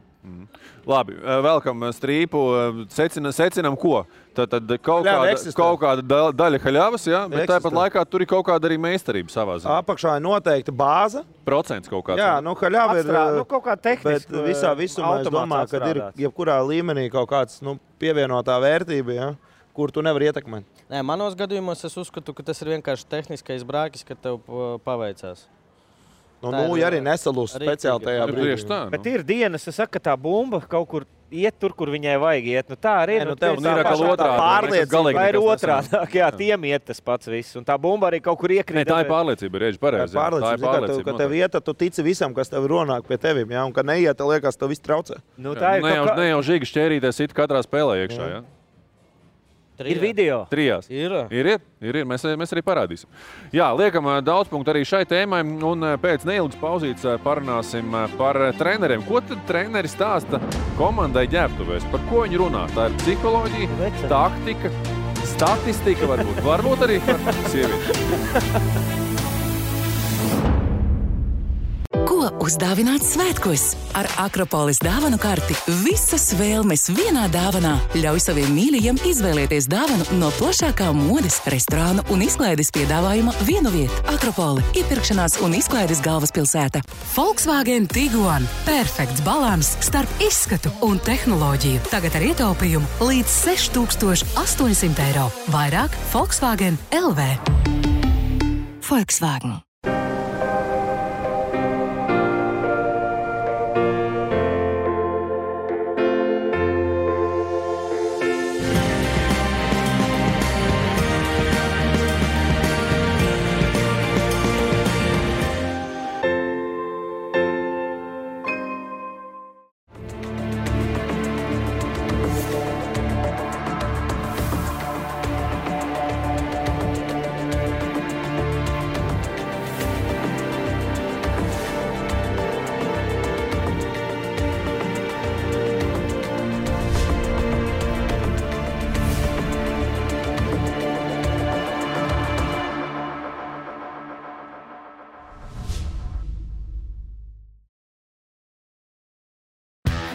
Tu esi modes medniece.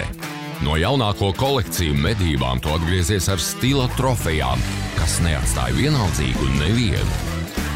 Laipni lūgta modes galvaspilsētā ar plašāko zīmolu dažādību vienviet – Akropole, iepirkšanās un izklaides galvaspilsētā. Tikšanās vieta – iepirkšanās un izklaides galvaspilsēta – Akropole. Raidījumu atbalsta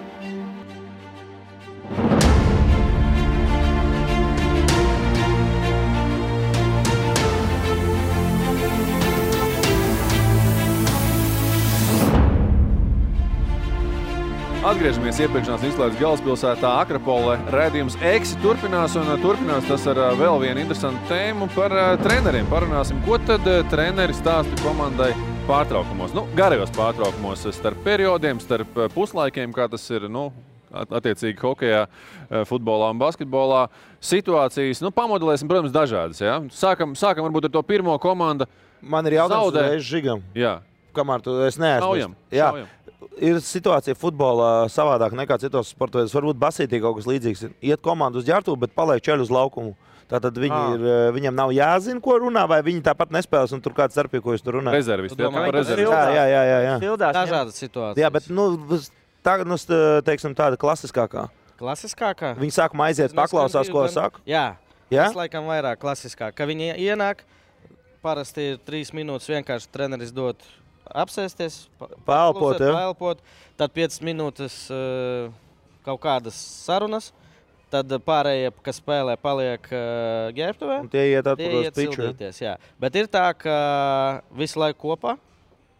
Tie ir treneri, kas uzskata, ka mēs, piemēram, Itālis, kad mums bija pusdienas, katrs ēd dažādi. Es, piemēram, diezgan ātri ēdu, bet man bija jāgaida pēdējais.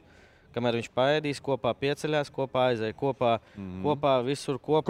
Komanda, jā. Nē, man pat vairāk interesē tas tieši kā tas var būt, ka viena daļa ir tur un otra tur, tātad, ja viņam stāst, tie nemaz nezina. Nē, viņš ies laukumā pēc 10-15 minūtēm, viņam pateiks visu. Labi, viņam jāstāv, bet ja bļauj, tad jau tas visiem jāsaprot, ka treneris ir dusmīgs.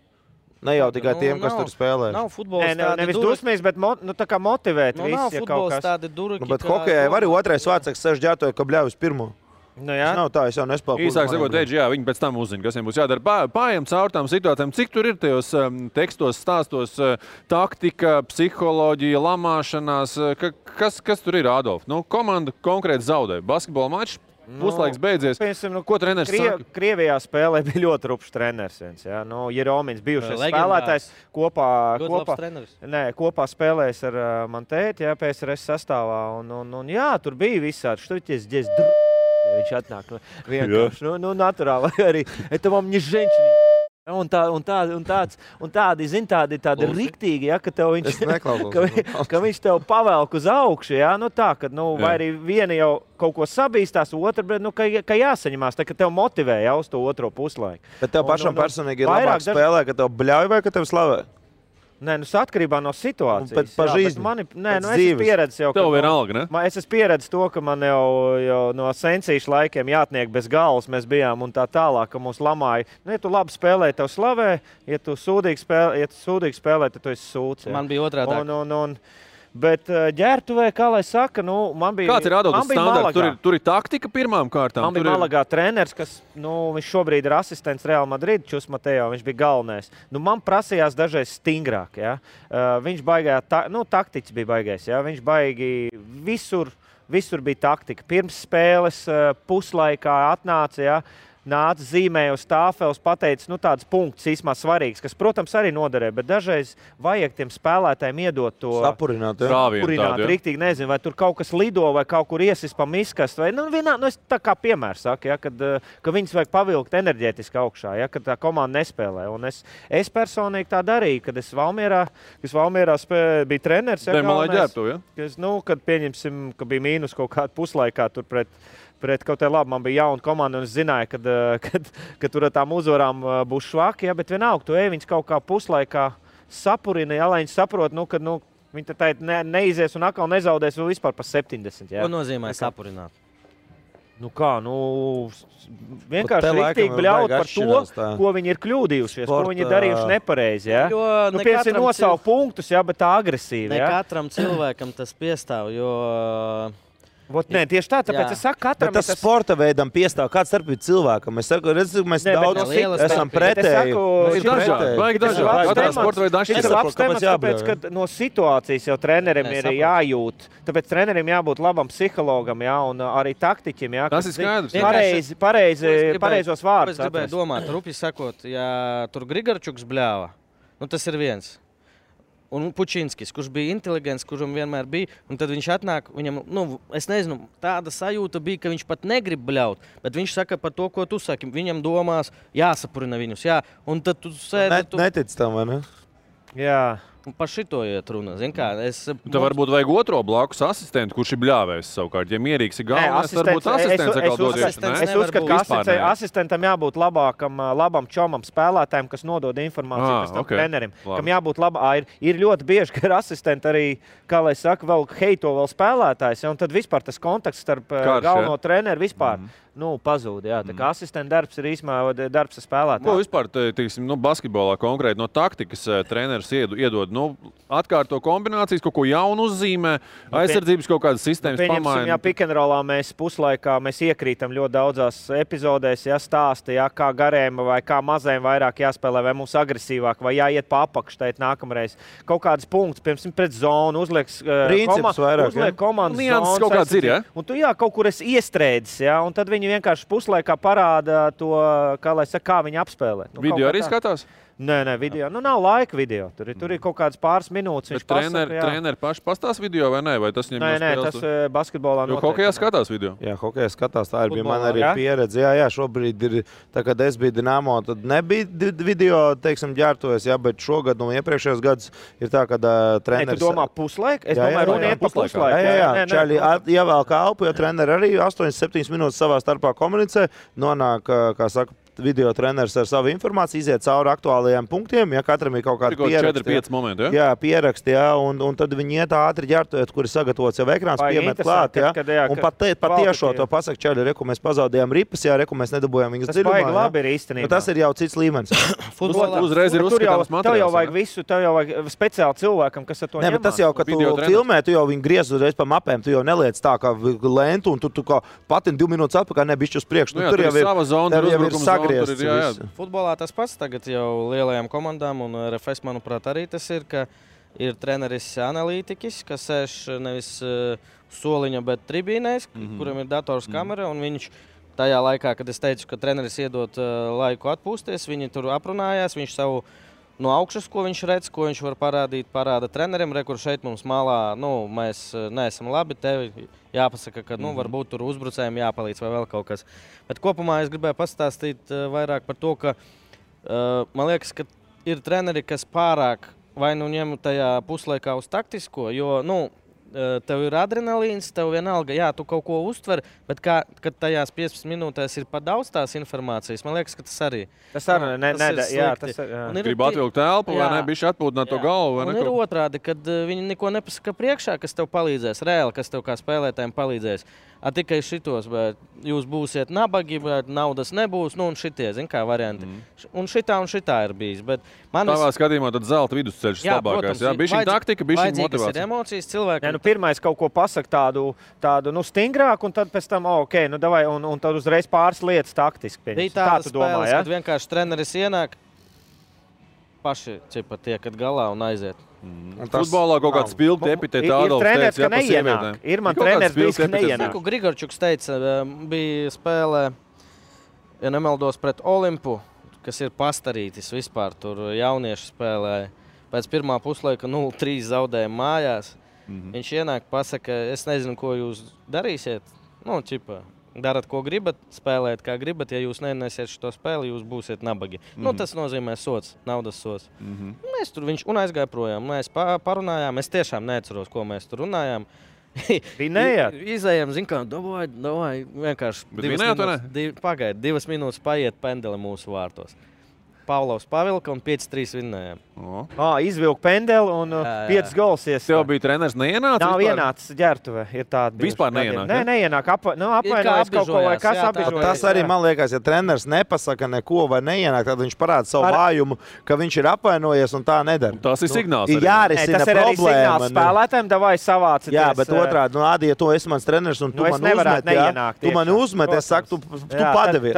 Tad tu arī uzmetīs mani pēc tam. Visu, un tad man nav tā sajūta, ka mēs esam kopā vienā laivā. Man liekas, ka tagad viņš cīnās pret maniem. Tā kā lai vai kāda ir situācija, jābūt cieņai gan pret, kā saka, komandu, gan pašam pēc savu amatu. Ja? Pēc spēles ir jāpasaka. Tu jau vari iesaistīt lielu spēlētāju. Starp laikās jāpasaka, protams. Treneris jau tikpat līdzvainīgs spēlētājiem. Beigās parāda, ka tie spēlētāji vainīgi un ka tu neienāc ģērbtuvē. Tu vari čmirīt viņus, bet tev jājūt tā robeža, kurā brīdī tu viņus, kā saka, tu jau arī, pie 0,5 nav tā treneris saka, ka es visu zināju, jūs nepamākat izpildīt. Kaut kur tu esi vai kādu pārvērtējis vai kādu nenovērtējis. Ļoti interesanti bija, kad tiešām, kad uz tevi bļauj, ar lamuvārdiem, ar visu, un tu saproti, ka tas ir pelnīti, un tas ir vissliktākā, ko es, tā bija spēle izlasē, manuprāt, arī Igora Stepānova atvadu spēle Rīgā, draudzības spēle. Viņš jau pateica paldies? Pret Somiju. Tas bija vienkārši, es nezinu, drausmīgi. Spēlējāt slikti, ja? Vispār. Un kā Petrovičs ienāca, kā sāka lidināt tos bučus.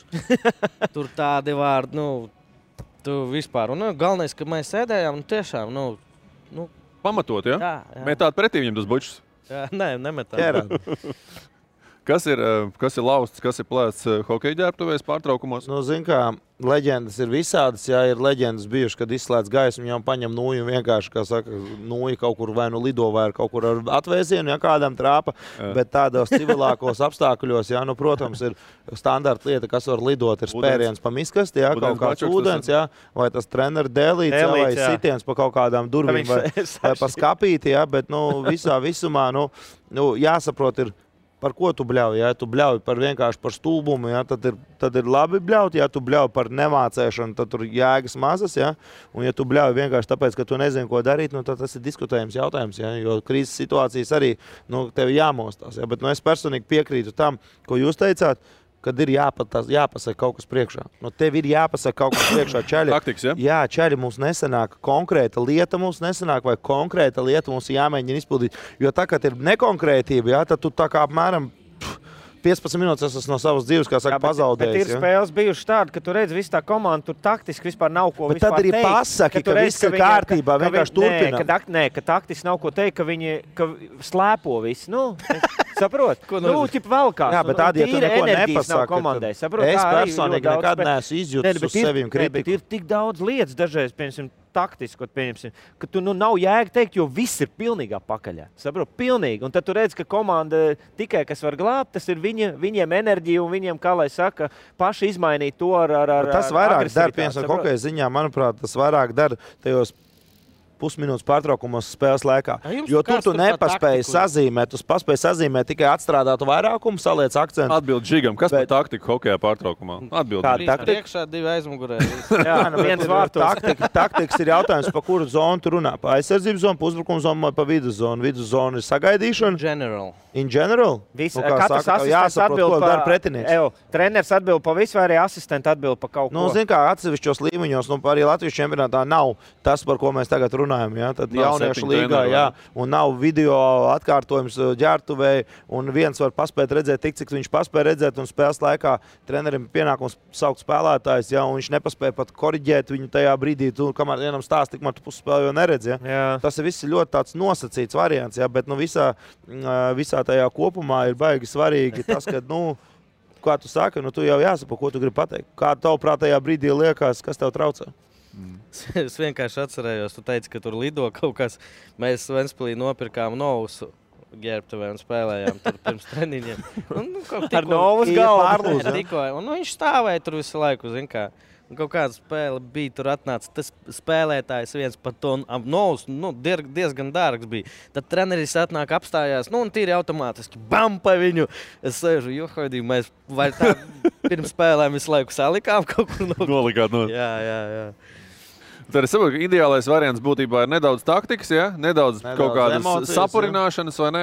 Vai otrādi nomierināšana. Ir kādreiz tā, ka visi kaut kur skrien ārdās, trako, ja, un ķerās, teiksim, hokejā 3 periodi. Ja tu pirmajās dari pareizi, bet tu pārcenties, ja, čaļi, turpinām, spēlē to, ko sarunājam, bet, kā saka, bišķi mierīgāk. Par vārdsargiem runājot, vārdsargu treneris ar tev kaut ko tur, teiksim, tajā ausi iečukst pārtraukumā, vai viņš kā netraucē? Es atceros vispilgtāk to brīdi, kad es biju Dinamo un Naumovs bija vārdsargu treneris, un man bija pirmā spēle, un viņš man pirmajā spēlē pēc katra perioda nāca klāt.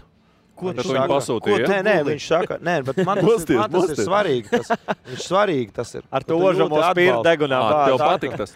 Kā, klausies, tu tagad esi viens pirmo reizi tur spēlē, un tu tur tagad viens pats baigi, tu nesaproti, tu pareizi nepareizi, ko tu dari. Gribi to galvu viņus plecu uzlikt kādam, vai ne? Un viņš pienāk klāt, viņš saka, klausies, tu viss ok, mierīgi, Otrajā spēlē jau viņš pienāca tikai pēc 2 periodiem. Trešā nenāca. Nenāca vairs vispār, un 4. arī nenāca. Vienkārši, teiksim, tas bija labs moments no viņa puses, ka viņš jūta, ja, ka tev vajadzīgs drusku atbalsts.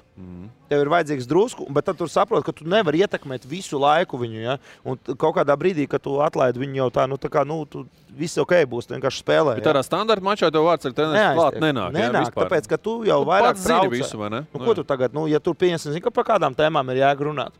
Ja tu, pa sievietēm duši. Tad, varbūt ne tik ļoti, bet ja tu dari, pieņemsim, viņa pretinieks dara kaut kādu niansi, ja, un kur tu neesi piefiksējis, un, teiksim, tu redz, ka viņš viņu nepiefiksē. Kas bija atsevišķās epizodes, kas bija 2 gadu atpakaļ U20 čempioni, nevis šogad, bet 2, un Grigals vārtos spēlēja. Un, manuprāt, tā bija Francijas izlase. Ko viņi darīja? Viņi gāja aiz vārtiem un pretkustībā meta ripu sev aiz muguras atpakaļ uz vārtu priekšu. Un ko Vārtsargs darīja? Vārtsargs gāja līdzi. Un viņš nekad nevienā reizē Gustavs nepiefiksēja to, kad viņš metīs atpakaļ. Viņš vienmēr viņu kaut kur pazaudē. Un ko es viņam pārtraukumā saku, Gusti, paskaties. Viņi visu laiku meklēs atpakaļ piespēli. Vienkārši es uzmanīgs, piefiksēju. Tas ir nianses kaut kāds. Un tajā brīdī viņam nākošajā periodā vēl vienais to taisīja. Un viņš jau bija vairāk tā kā, es pats nepiefiksēju. Vienkārši tu aizraujies tajā spēlē tik ļoti. Ja? Un tas nav tā, apmēram, ko tu nenoķēri. Kas ir? Tu tak treniņos tādi. Tas nav vajadzīgs. Tev vajadzīgs otrādi. Viņi tagad metīs 2. periodā, viņa met iekšā pa bortu. Tātad tev jāsaprot, vai viņi, kā saka, to ripu metīs pa bortu ej pakaļ, vai viņi met pa stikliem, tu neej pakaļ. Pa stikliem tu neej pakaļ, jo no stikla var atlikt neprognozējumā virzienā. Vārdsargam tādas, teiksim, iedot tādus nianses, knīfus, ja? Un tad, ka viņam par to nav jādomā. Jo, es saku, ir lietas, kuras tu nevar ietekmēt un pavēl. Krieviem labs teiciens ir, ja, pirīt smērķi viņi nedišas, ja, un tas arī pa treniņiem. Tu tagad iesildīšanās laikā, ja, ko es arī teicu, jūs neiet iesildīties tā kā uz treniņu, jūs ejat iesildīties, sagatavoties spēlē, jo tagad ir pavēlu jau trenēties. Ja. Tu ir jāspēlē, ja. Un tur ir tāda vārds, kas nemainās ar otru, bet vēl neesmu gatavs vēl viens metiens. Tas tev došana jauniešiem lielākoties jāstāsta. Jā, un tas ir tas, viss. Tagad nepaspēs vairs, labāk justies. Noķer ripiņu, atsit. Treneru asistentiem ir īsumā tas darbs, tās katram spēlētājam iedot, tā kā tu saki. Nians, jā, kaut kādas lietas, kuras tu redz, ka viņš nepiefiksē. Ja? Tieši tā, jo galvenais treneris to kopējo pasaka, ja? Kas jādara komandai. Asistentiem ir kā ar katru spēlētāju atsevišķu, ko viņš redz. Labi. Pa spilgtākajiem treneriem katrs nosauc savās karjerās. Manā skatījumā favorīts numur 1, ja? Varbūt viņš nav tik ļoti daudz, kā saka, man kaut ko mācīs, bet tā tīri viņa trenešanas kultūra un tā autoritāte, kas ap viņu ir, ja? Es uzskatu, ka Doļiks ir stiprākais. Varbūt es nezinu, cik viņš ir, teiksim, procentuāli zinošākais pret pārējiem treneriem, ja? Jo man arī paveicies ar tādiem diezgan sakarīgiem treneriem. Bet psihologs lielisks, ja? Viņš vairāk nekā psihologs, bet viņš tāds reāli tāds motivators ir. Ja? Viņš ienāk iekšā un tu saproti, ka to, ko viņš domā, ka viņš patiešām tā arī, ko viņš saka, viņš tā arī domā. Viņš tur nelaipo, čāri, kas ir, ja? Tur ironijas nekāds. Viņš uzreiz pa galvu, ja? Pa tēmu viņš saka, kurš kreklu nomet, un visu ir pārādi kreklu zinu, un tur zinu, un pēc tam davai kreklu zinu tur. Un liekas, ka tas viss tāds nesvarīgs, bet tu jūti to respektu par to treneru. Bet dabīgi, vai ne? Tu saproti, ka viņš nejokojas. Ja, un visu. Un tur, es domāju, ka viņam ir tā, salīdzinot viņu ar Nazāravu, ja, ir divas dažādas lietas. Viens, kā saka, tevi ēd, un otrs tevi, kā saka, dušī. Ja, un ja tevi ēd, tu sliktāk jūties nekā tevi. Vai cilvēks saņemies, kas ir, ko tu sēdi, ja? Vai otrs, ko tu te ātnes, ko tu sēdi, ja? Un tev divas dažādas attieksmes par to cilvēku. Es tev vairāk motivē šādā situācijā? Man vairāk motivē. Davai, aiziet. Man patīk, ka tevi, kā saka, uzvelk, ja? Viņa piedušība, tev bišķīt piedušība, bet tev piedušība pat tādu tēmu, davai saņus, kur tu sēdi. Kad man neko neteica, tad man likās, ka manis nav. Man vajadzēja vienmēr, es biju no tiem, kas, zin kā, kad bļāva, kad vienīgā reize, kad man bija raudāja. Gandrīz riktīgi sūdīgi, man bija tikko atnāca uz Ventspilī, pleca trauma, sen nespēlēju un beigās sāku spēlēt, bet vispār nebiju gatavs ne fiziski, ne morāli, baidījos par to plecu. Pirmo puslaiku, kā teica, slēpo, es peldēju, vienkārši peldēju pa to lauku. Graulā. Es pats saprotu, ka pilnīgākajā pakaļā, un es tagad atnāku, es domāju, tas Grigorčuks tagad mani iznīcinās. Es jau morāli sev gatavoju, ka tas būs... Sēdi un gaidi, ka izsauks pie tāfeles. Viņš man vienkārši pasaka, man iecibē žalka. Un tajā brīdī es saprotu, ka viņš pat tev vasara birsti, jā, tev vasara uzreiz viņš pat bļaut negrib uz problēma. Jā, viņš saka, ka ķipa miņaķē žalka. Viņš saprot, ka nezinu, ko viņš ar to domāja, bet es sapratu, ka ja pat viņš uz mani nebļauj tā, kā es spēlēju, tad ir viss. Un kā turpinājums pēc tam? Tās bija pēdējās spēles sezonā, tad pa dublieriem paspēlēju un nākošu gadu. Pēc tam arī bija dabūjot dublierus. Vēlāk atgriezos, viss kārtībā. Bet principā pa topu, laikam, divi tādi spilgtākie, kaut arī Nestirenko arī bija ļoti spilgts. Viņš arī savas kurpes solīja, kad mums naudas nebija Ventspilī, ka prēmijas būs, ja vinnēsiet Ventspilī, kurpes pārdošu. 7-2 ierijām. Starkovs, protams, ka Starkovs tur maz bija par to, ko mēs runājām, kaut kādas taktikas. Nezinu, kā viņš to darīja, bet viņam bija tā spēja motivēt, psihologs. Kad viņš mācēja pat. Galvenais, ka ja jūs man prasīsiet, kā to izdarīt, es nevarēšu izskaidrot. To viņš vienkārši... Tas vai nu ir, vai nu nav, Žiga, vai ne? Viss viņam tāds ir, un tu sēdi. Tas ir tā kā Znarokam arī līdzīgi noteikti. Jā, bet ietiec vai nu ir, vai nav. No Dieva, jā, dots viņam tas ir. Jā, bet top bija, Grigorčuks. Tur bija emocijas, tur bija viņš varēja tie, kas, kā teica, nomierināt. Viņš vienam pasaka, tu peldi, davai, nesiet elektrošokeri, es tev iemaukšu, lai tu pamostos. Otrs cigarilešs, viņš visu laiku tā, tu savu ledu uzliec uz galvas un nomierinies. Šitā, tur Rugins ar Lazdiņu Saišruga vēl nerunāja latviski. Artis, как по-латышски, чайник, он чайник, переведи ему. Teikana, Ruga, te teikana. Tā uzreiz, tā Gertuve, tā dzīve ir, Tā kā šitie, laikam, būtu mani top treneri. Skaidrs, Ādolf, tev? Spilgtākais treneris bez Valda Valtera. Spilgtākais es gribētu spēlēt pie sevis noteikti. Ja būtu Znaroks basketbolā, pieņemsim tādu tipu treneris, kas ir tāda riktīgi stingra roka un kas pirms mačiem labi sagatavo psiholoģiski. Pēc nedēļas jau būtu izmests. Nekad dzīvē.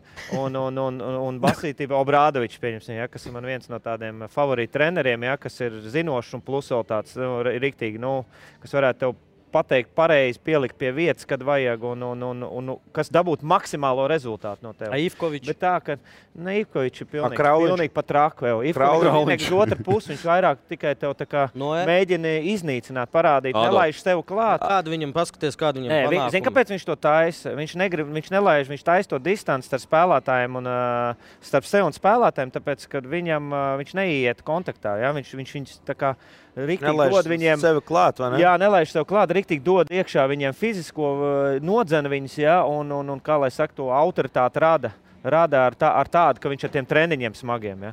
Bet man Malagā patīk tas treneris, kas šobrīd ir Real Madrid asistents, ja?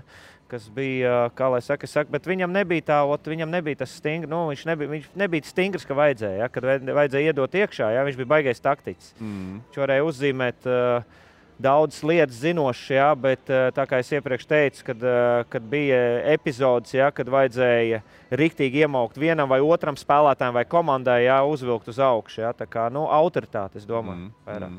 Jo trenerim jābūt autoritātei. Protams. Nobeigsim ar humoriņu. Droši. Anekdota no tevis? Jā, no Polijas laikiem. Kad biju Polijā, treneris tur tāds bija Foršs Mihnevičs, un vispār es pirmo reizi ienāku Gertuvē, visa komanda, daudz jauniņo, 10 kādi spēlētāji, saka, jauniņie pieceļās un pasaka, kā sauc, vienkārši, lai iepazīties. Es saku, pieceļos, Jurijs Žigājevs, un viņš saka, tu stāvi vai sēdi? cipa mazā auguma. Visa ģērbtuva uzreiz sāk rēkt, es saprotu, manējais. Nu, man patīk. Lūsim līdzīgi noteikti bijis, ne? Nu, nē, tik šausmīgi. Tik mazs jau tu neesi, ja? Nē, labi, auguma vislēkāts, kā aizteik, bet man ir godu vārds vairs nesāp. Zemā šasī. Vairāk stāpēja tad, kad es Lūniem zemā vārtos, jā, nevis tagad, zinu, ka man tur žaketa pa īsu vai pa garu, jo tā kā, nu, tādā ziņā man žaketa ir interesantāk nekā tavas bikses. Nekā mans bikses, tas gan, jā. Nu, ko, kolēģi, par apģērbiem runājot, tad mans krekliņš Instagram konkursā izspēlētājs aiziet Robertam Mitaniekam, līdz ar to mums tas... Žēl man viņu. Jā, žēl, vai ne? Kā teikt, Žiga, man tevi žēl. Robert, man tevi žēl. Skolas biedrs. Robert, piedod, jā. Kaimiņš. Nē, nepazīst, tiešām. Sponsors. Nu, ceru, ka nepazīst, jo izlozēju godīgi, teiksim, tā izvēlējos. Un jā. Kungi, pieliekam daudz punktiņu, jā, Žiga, vai liekam? Jā, vai punktu šoreiz punktu. Un gaidam pēc brīža šeit studijā mums pievienojamies jau raidījuma sākumā solīto Kristapu Janičēnu. Yes! Būs karsti. Ko uzdāvināt svētkos? Ar Akropolis dāvanu karti visas vēlmes vienā dāvanā. Ļauj saviem mīļajiem izvēlēties dāvanu no plašākā modes, restorānu un izklaides piedāvājuma vienu vietu. Akropoli – iepirkšanās un izklaides galvaspilsēta. Volkswagen Tiguan – perfekts balans starp izskatu un tehnoloģiju. Tagad ar ietaupījumu līdz 6,800 eiro. Vairāk Volkswagen LV. Volkswagen.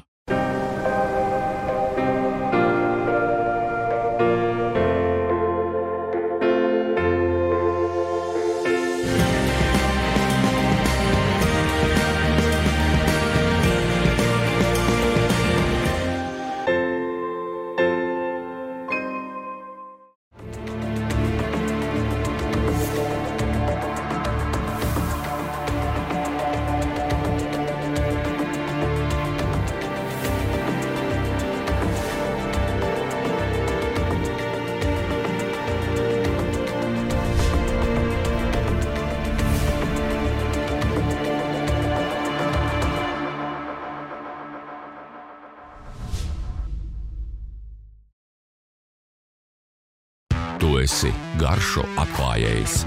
Garlaicībai uz tavas mēles nav vietas. Salds ar sāļu, rūgts ar piparotu vai vēl labāk viss kopā. Laipni lūgts Garšu galvaspilsētā ar plašāko restorānu izvēli vienu vietu – Akropole, iepirkšanās un izklaides galvaspilsēta. Tikšanās vieta – iepirkšanās un izklaides galvaspilsēta – Akropole. Raidījumu atbalsta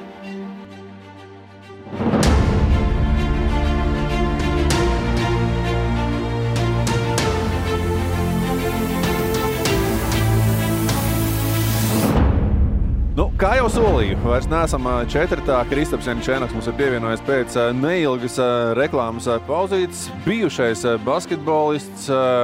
Kristap, ko dari šobrīd? Loģiski, laikam, pirmais jautājums tev. Jā, sveiki visiem. Sveiki jums. Čau, daudz mēs te esam, jā.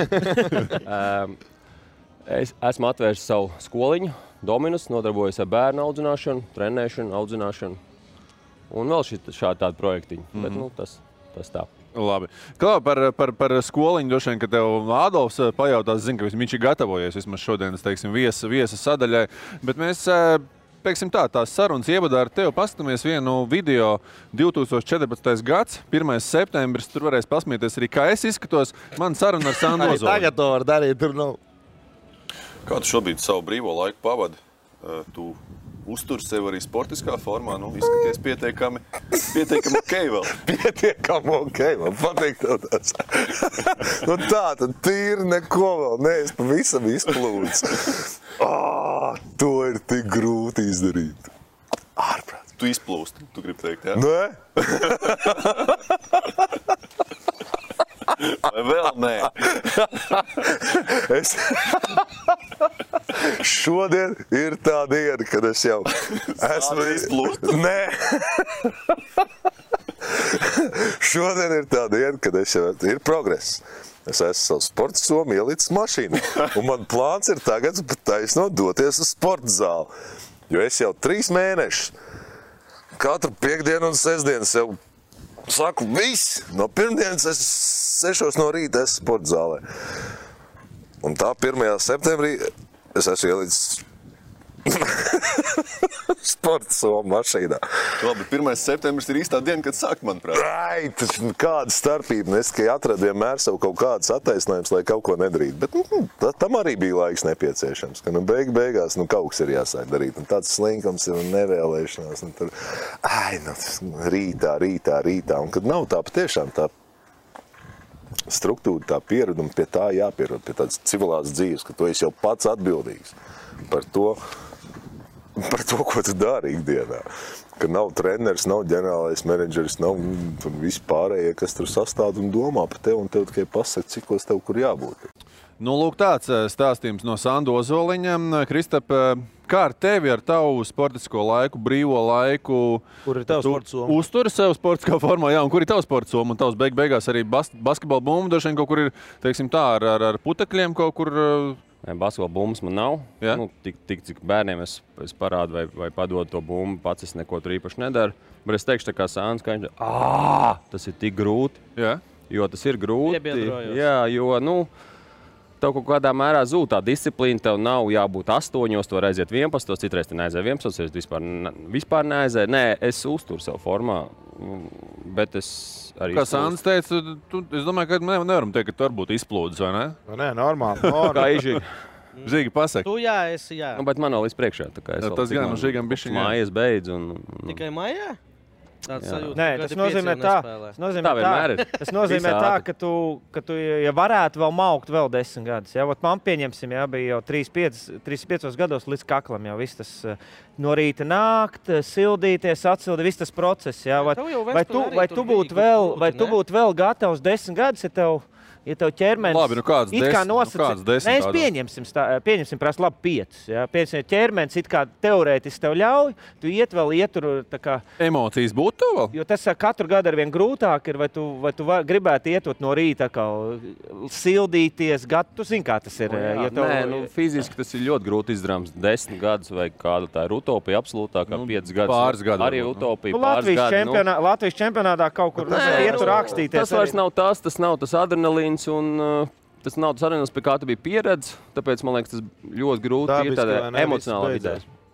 Fiziski tas ir vēl grūtāk, tāpēc, tā kā tu pats teici, iesildīties, atsildīties.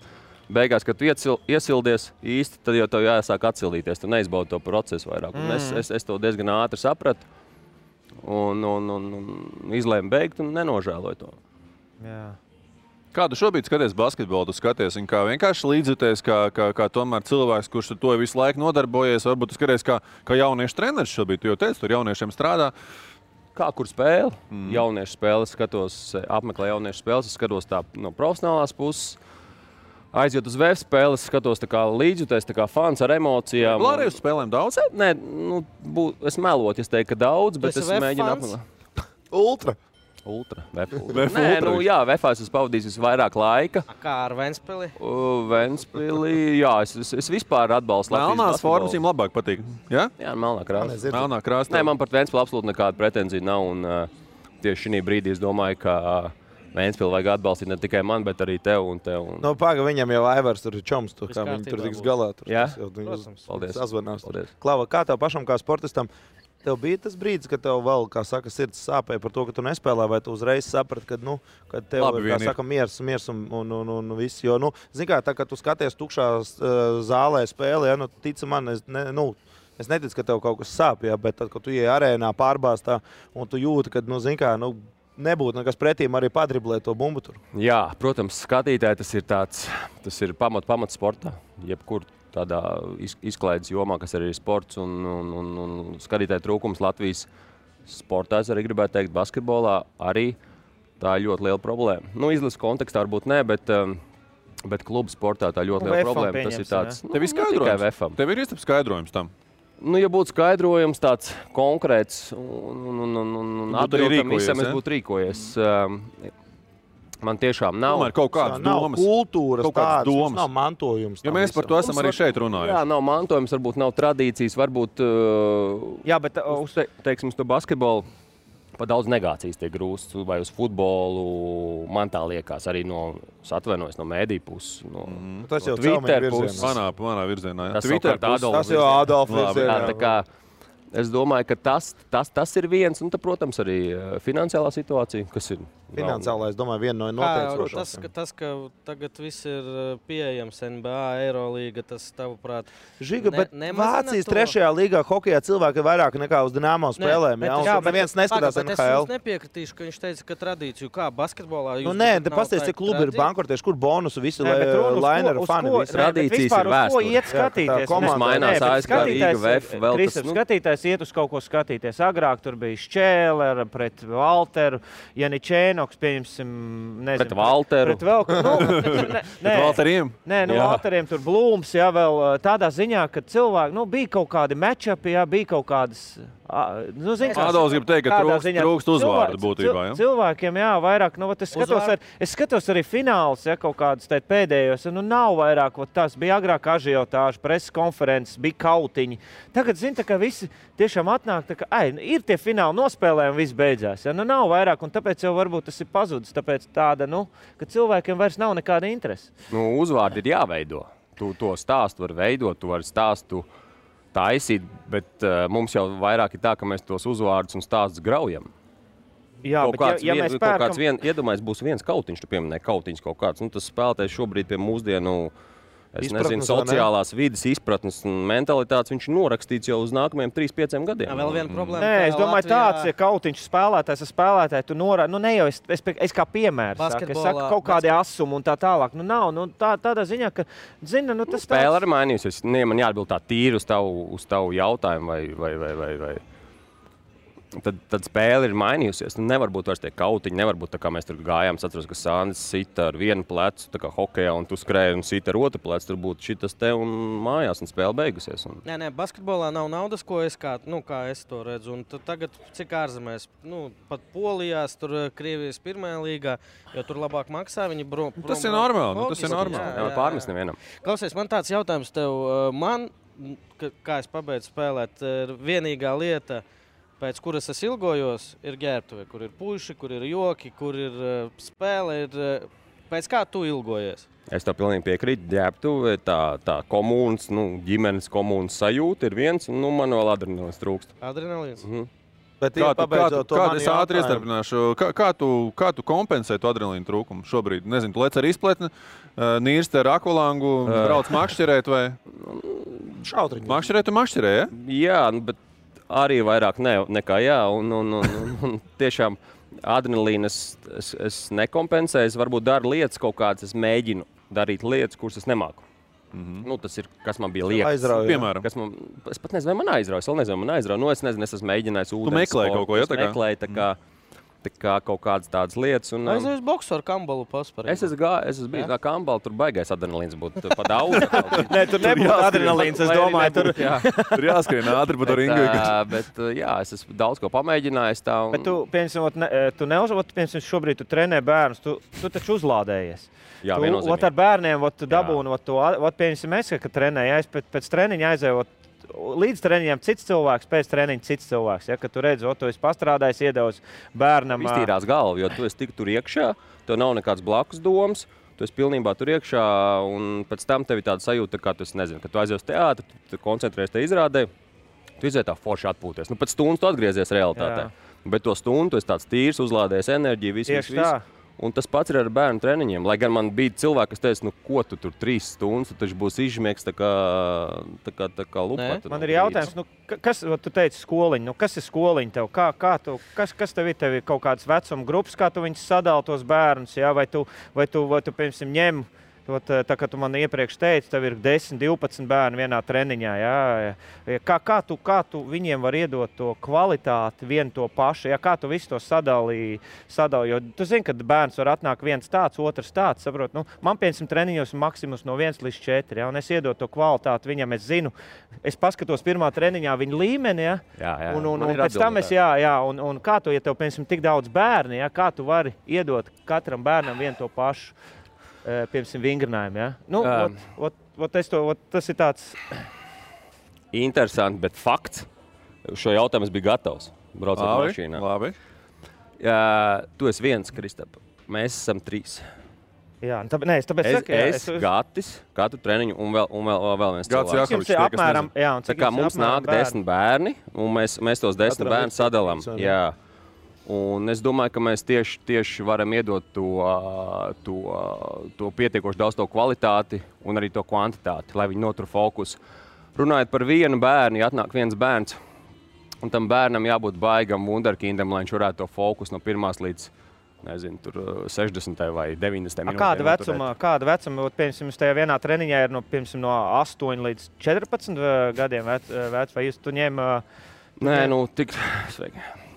tik traki nav. Arī? Nē, tāda nav. Bet, katram jādod iespēju. Kā jūs izmantojat?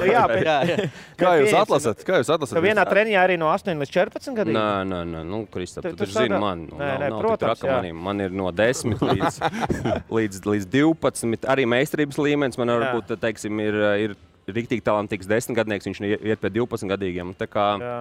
Tā kā man kas ir trešais, kas strādā? Tu, Gaču un kas trešais? Trešais ir noslēpums. Pirms noslēpums atnāca apskaties. Viņš gribēja palikt aizskatā. Adolf, tu kaut ko arī nezini. Nē, es tikai uzdodu. Kristap, kas man likās interesanti, tā nav vienkārši basketbola akadēmija, basketbola skola, bet tas ir basketbola personības izaugsmes skola. Es saprotu, ka tas ir arī tas, ar ko jūs strādājat ar viņiem ārpus laukuma. Tas nav tikai bumba, vai neteiksim, tur fiziskās nodarbības, bet arī mentālais. Ja? Tie semināri, tikšanās ar speciālistiem. Pastāst par to pusi vairāk. Tas man liekas, ir interesanti. Basketbols ir viens, jā, un, protams, mans tas redzējums tā, ka basketbols nesāks un nebeigs tikai basketbolu. Personība, ne? Jā, personība vai basketbola personība. Mēs tā esam seminārs. Uz tiem semināriem ir bijuši laikam 3 vai 4 semināri. Uz semināriem tiek pieaicināti savu veidu speciālisti. Manuprāt, kur ir tā brīža labākie pieejamie speciālisti Latvijā. Un mēs izglītojam gan bērnus, gan vecākus, un visiem ir iespēja, un tas viss pavelt, un viss forši. Kā pavelti? Tā kā pilnīgi pavelt semināri. Okay. Kā arī tā tālākā doma šādai te, kā es teicu, personību izaugsmes skolai ir kaut kādā, lielā komanda, vai tas ir, teiksim tā, pa vecumiem strādājam un ļaujam tiem jauniešiem attīstīties? Es varbūt tādā tapšanas stadijā šobrīd man bija tikšanās ar cilvēkiem, un tā vīzija ir tādi projekti, bet man tas gala projekts vēl nav gatavs, tāpēc es negribētu par to runāt. Ir kaut kāds doma paplašināties, cik daudz, cik ļoti. To radīs laiks. Jautājums ir, cik reāli ir paplašināties. Tas, ka tu gribi un vari, par to jau laikam šaubu vairs nevienam nav, jo, pieņemsim, šobrīd uzbūvēt Latvijā vēl 10 halles būtu, bezjēdzīgi, ja? Nebūtu, kas viņās slido, ja mēs zinām to, ka provincēs tie bērni spēlē neatbilstoši savam vecuma grupām, tikai lai spētu nokomplektēt komandas. Tavā gadījumā, ja tu būtu Amerikā, tā laikam būtu vieglāk, ja to visu realizēt. Ir uz apjomu runājot. Protams, bet jāsāk jau ar gribu un es varu, un tad tas viss pavilksies. Un šobrīd tā man nostāja ir tāda, un ir cilvēki, kas man atbalsta, kas arī grib un var.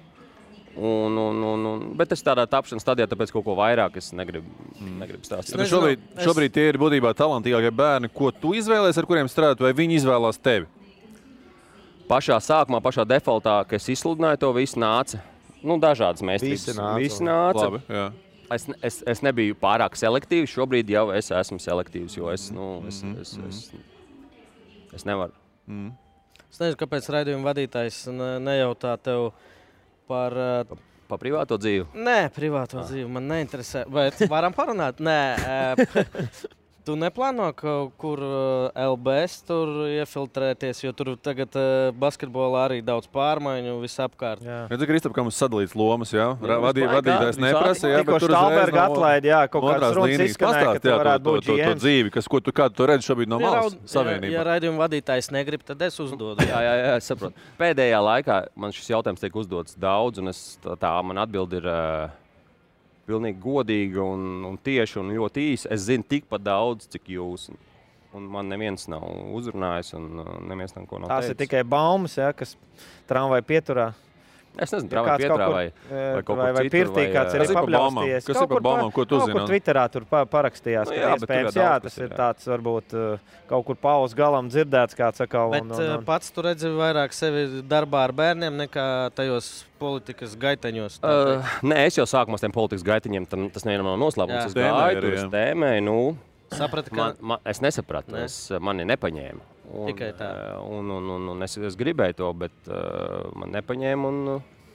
Vai plāno kaut kur mācīties?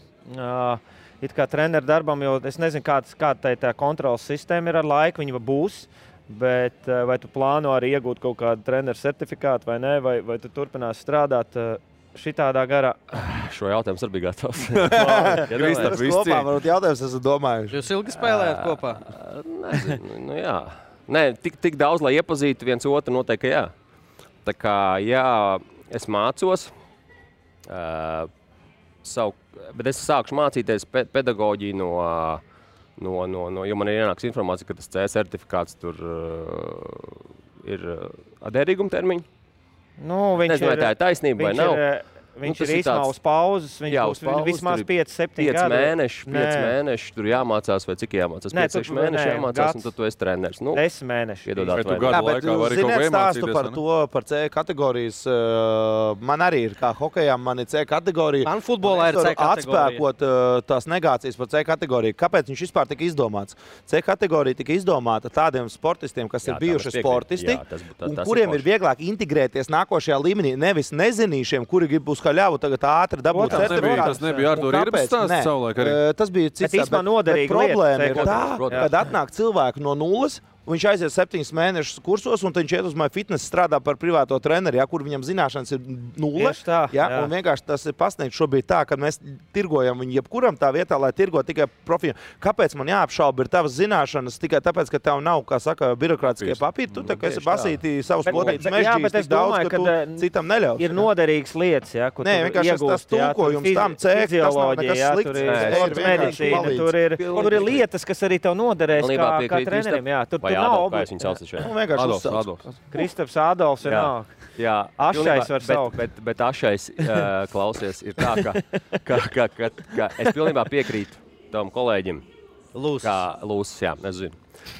Ka profesionāliem sportistiem tas būtu ok, bet ja atnāk no ielas nezinīts, kas vienkārši 5 mēnešus izmācās un iet MyFitnessā instruktori. Tiem būtu jābūt citu programmu, es domāju. Noteikti. Es pilnībā piekrītu. Futbolā tāpat un par to jau arī baigi iespringa tā bodybuildinga vai federācija, kas tajā laikā atbilda par to, lai viņi dabūtu certifikāts, un viņi uztaisīja apakša nozari veselības sports, kas ir principā jebkurš cilvēks, kurš uzskata sevi par aktīvu sportistu, viņš iet zem veselības sporta. Un tur tās problēmas sākās, un kāpēc tagad arī valdības līmenī tas sūds pacelts, ka cilvēki to izmanto negodprātīgi. Ja tu esi profesionāls autosportists, jo, piemēram, NHL nav treneru licences. Tur cilvēki hokeju nav spēlējuši, bet viņš ir, teiksim, ļoti labs teorētiķis vai, teiksim, psihologs. Jā, bet viņš Irbe, arī konflikts bija ar Irbu un Lipman par to, kā viņš var būt, viņam nav papīri, bet Arči tik daudz golds ir salaids, ka viņš ir bez papīriem, māk pastāstīt, kā viņš nelaist, Profesionāļiem jābūt kaut kādam papīram, protams, to nav jāmācās tur kreizī, nezinu, cik tur tos gadus, bet tev ir jābūt kaut kādam. Skaidrs, AJS treneri basketbolis, pilnīgi garām, ja Kristaps ienāks zālē, protams, tur nav jautājumu. Un viņam nebija karjeras laikā laiks 4 vai 5 gadus iet universitātē, jo viņš to ziedoja, teiksim, savu zināšanu iegoja, jo tās zināšanas, bet tas viss ok. Kristap, par to personību izaugsmi paturpinot tev pašam, droši vien, ka savulaik es pieļauju, tu šobrīd par kaut ko tādu sācis domāt, tad, teiksim, tas ārpus sporta laukuma darbs tevi pietrūcis savulaik, teiksim, jauniešu vecumā. Es domāju, ne tikai man. Protams, bet mēs ar tavu prizmu pilnīgi noteikti. Viņš piekritīs. To, ka mēs esam izgājuši cauri, un kas mums nav, mēs varbūt varam iedot arī... Kristap, godīgi man apnika klausīties pa atsaldētajiem basketbolistiem jau storiju. Bet mēs sēžam 15 raidījumus jau, Tā nav taisnība, Tā nav taisnība. Skaidrs. Klau, bet tu neatbildēji par to viņš jau vienīgais, kas zelta no sajūtas, ka tu gribētu vēl uzspēlēt. Reālā līmenī nevis paspēlēties, tā kā tagad spēlē Kambis vai Elbakjans, tur kaut kādās 7. līgās, bet reāli pie pilnas arēnas. Tu esi gatavs? Ja tev saka, vajag, tu vari? Vai viss pietiek? Emocionāli lūdzu. Šovakar jau tikai. Nē, visi jautājumi nav. Godīgi, ja tu vēl gribētu būt. Nē, viss ok, jo es saku, ja man piedāvātu, kā es pabeidzu savu, kā saku, to vīziju, tur, kur es gribēju, tur mani negribēju, un tur, kur mani gribēju, tur es vairs negribēju. Un tas bija godīga atbilde par to, kāpēc es vairs ar hokeju nenodarbojos. Ja man Dinamo piedāvāt, es nevienu brīdi neatteiktu. Bet, ja man piedāvā Latvijas čempionāts, man nav laika, man bērni aug, jā, man ir interesantāk, ka jums te papļāpāt nekā Latvijas čempionu pa bortu ripas. Veterānu čempionu kaut kāda pasaules uzlaist, vai tur Eiropas, Tas jau ir eksklusīvi, jā. Tas jau nav tā tad vēl varētu vēl saņemties. Kristaps groz galvu, nē, jā. Es saku, man tas veterānu sports, lai atvaino man veterānu. Tā legāla iedzeršana, principā, vai ne? Nē, iedzeršana ir laba lieta, bet, teiksim, tā veterānu sportošana ļoti, teiksim, basketbolā, man liekas, ļoti traumatiska. Jo kāds jau vairs nevar un domā, ka var, vai ne? Hokeja, piedod. Kas bija? Futbols. Volejbols. Klausies, man jautājums, kā basketbola kluba Ventspils fanam. Kā bija tajā brīdī, kad tev, es nezinu, kā tas jums notiek, piedāvāja, vai tu pats sevi piedāvāji? Tu rīdzinieks, tu spēlēji Rīgā pārsvarā, izņemot Money talk. Game of numbers. Nauda? Protams. Nauda, sports, nauda, profesionālais sports, nauda. Tas ir viens un tas pats. Iespēja spēlēt labā, tad spēlēja, kas tas bija, FIBA kausa, Eiro Champions League, man liekas. Un, es gāju, Roberts Elmhursts treneris, Ventspils, tāda ļoti labi organizēta vidēja līmeņa basketbola klubs Eiropā. Es vairāk par to iekšā. Un vēl mājās. Tu domā vairāk to derbiju principu? Jā. Tas bija mazliet tā dīvaini, jo Kristaps man apstiprinās, ka mēs augām. Nebija webs, bija konto, bet tā ideoloģija nemainās. Ventspils bija, un tad mūs baigi. Man tas bija pats pret sarkanā lupa būtībā, vai ne? Mums bija tas Ventspils tāds negatīvs. Sarkanā lupa, bet tas ir normāli. Bet tad es kaut kā pieaugu, sapratu, tā Latvija tik maziņa. Ko tu vari izskaidrot? Varbūt tu varētu izskaidrot, ka vienā brīdī bija tā, ka tas gandrīz bija neiespējami. Es gadus nomainīt klubs? Tieši no Rīgas uz Ventspili. Un tad vienā brīdī tagad taču skaties. Pat mans tēt visi rotē un pat mans brāķis. Man liekas sāk. Tad es biju nākamais un man tur pa prostitūtu savukārt. Man liekas, ka pat viņš varētu būt, es nezinu. Nē, ko es apglauzes, jā. Pionieris, jā. Te jūs abi ar saņu prostitūtu stāvījāt Ventspili. Ar karodzi. Kāpēc tāds brīdis? Skonto karodzi. Nav izskaidrojuma? Tā baigi dziļi paņēma žiga. Kāpēc? Es jau 2 gadus kāpēc. Tas varbūt tas tas priekšā. Varbūt tas tradīcija trūkums, tā kā mēs runājām, vai. Varbūt arī nē, varbūt game of numbers, varbūt, es nezinu, vienalga, Katram ir savu taisnību. Kad tu spēlē, tu jau vienā brīdī saproti, ka tu uz NBA vairs nebrauksi, un pēc tam vai tu meklē naudu, vai tu meklē komfortu. Un priekš kam tev braukt uz Bulgāriju, ja, pa to pašu naudu, ko tu vari Ventspilī paņemt, easy game, ja, tu redzi savus, kā saka, Bulgārija devai nerunās. Un aizbrauc līdz Rīgai ar mašīnu, ja. Beidz pa Bulgāriem runā. Pirmā lieta šodien, kas Mādolf, ja? Klausies par šī brīža, teiksim, tur tiem varas gaitņiem, tu jau pats saprotu starp rindām būtībā atbildēji, sevi ierasti korekti, ja? Ka tu neesi aizmirsis par tiem gaitiņiem Basketbola Savienībā šobrīd. Tu it kā neko vairāk nezini, ja? Ko tev, teiksim, ko par tevi runā, ja? Tur, nezinu, tramvai pieturās, bet tu tā kā, būtu gatavs. Gribētu? Nē, bet tas bija korekti, sevi ierasti korekti, bet arī godīgi. Es tiešām neko nezinu, un es godīgi varu teikt, ka man tas ir interesējis ļoti. Nepavēl, tu pierecies konkursā, vai ne? Es pieteicos, man tas interesē, man tas likās tāds, super, tieši beidz karjeru. Nākamais posms varbūt sanāks, nesanāks man tas jackpots. Tā bija Jaunupa ideja, Kristap. Es nezinu. Edgar, Jaunupa ideja tā nebija, jo tur jau runā, ka jums bija savu tā mafija izveidojusies. Tu Āne... Koalīcija. Jā, savu koalīciju aizmugurē. Bija, neslēpjam, vai ne? Jaunupa ideja? Protams. Es vēl atbildēšu par jautājumu. Tā nebija Edgara Jaunupa ideja, tā bija mana ideja. Es nevienam neteicu, tā bija mana ideja, es nevienam neteicu, un Edgaram Jaunupam tieši bija pārsteigums, ka kaut ko tādu es izdarīju. Jā, bet tu biji vienā komandā ar... Pēc tam es biju, viņi man pieaicināja. Es pieaicināju, Anita man pieaicināja, viņi izstāstīja to savu vīziju, es uzzināju to savu pozīciju tajā komandā. Tad tur bija arī Edgars Jaunups, bet pēc karjeras beigām tā nebija Edgara Jaunupa. Tā bija mana ideja. Bet, tu saproti, kad Anita zaudēja dēļ viena cilvēka. Kāpēc viņa zaudēja? Kristap, Kas ar to Bulgāriju tur notika? Kas ar to Bulgāriju? Tik daudz mums nav. Atbild man uz vienu konkrētu jautājumu. Tu ģenerāla menedžeris, ko tu spēji izdarīt Latvijas basketbola izlasē kā ģenerāla menedžeris? Būtībā, ko Arturs Stalbergs izdarīja nepareizi, šobrīd viņš aiz basketbola savienības kabineta durvis nevar katru dienu. Jo Jānis Blums teica, ja es būtu GM, tad nevar daudz spēlētāju. Jā, Bristam atbildēt, jā.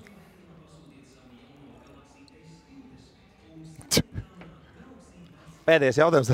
Tas ir viens, ko mēs redzam publiski, ko Stalbergs darīja vai nedarīja. Otrs noteikti paliek zināms tikai Stalbergam pašam, un ko viņš varēja izdarīt savādāk, es nezinu, man jāzina tā. Tu pārāk maz zini būtībā. Es esmu pilnīgā izolēts no informācijas. Janka Blums nestāst neko? Jānis Blums man stāstīja to, ka viss bija ļoti labi norganizēts un teiksim, to nedēļu viņi izbaudījuši, un te Džeki Mārs Gulbis Māri apsveic un 35. Viņš arī viņu labi apsveic. Jā, es viņu arī labi. Viņš viņu nodev sveicienu. Almans viņu apsveic arī īstenībā no ACB. Viņš ļoti pretī Māri. To noskaidrs, jā. Bet tur bija viss ļoti labi norganizēts, un Džeki izbaudīja to visu procesu. Un, tad var nākamo jautājumu par Bulgāriju prasīt. Klausies, man ir jautājums tev, iedomājies, kad ir tā, kā tu biji iedomājies, cik tava personīga kontakts ar čeļiem spētu nospēlēt lielu lomu, jo, zin kā, ja tu esi bračka, tev ir vieglāk pierunāt otru bračku, nevis tu esi, teiksim, amata ieņēmējs. Ja, cik daudz būtu šajā gadījumā atkarīgs personīgās attiecības sastāvu savākšanā, nevis komplektēšanā. Nu, jo ir kādi čeļi, kas saka, es negribu, man tur nepatīk tas, bet tu saki, vecīt, vajag, un tu saki, jau poņem, brauc. Nē, es domāju, tas ir svarīgi.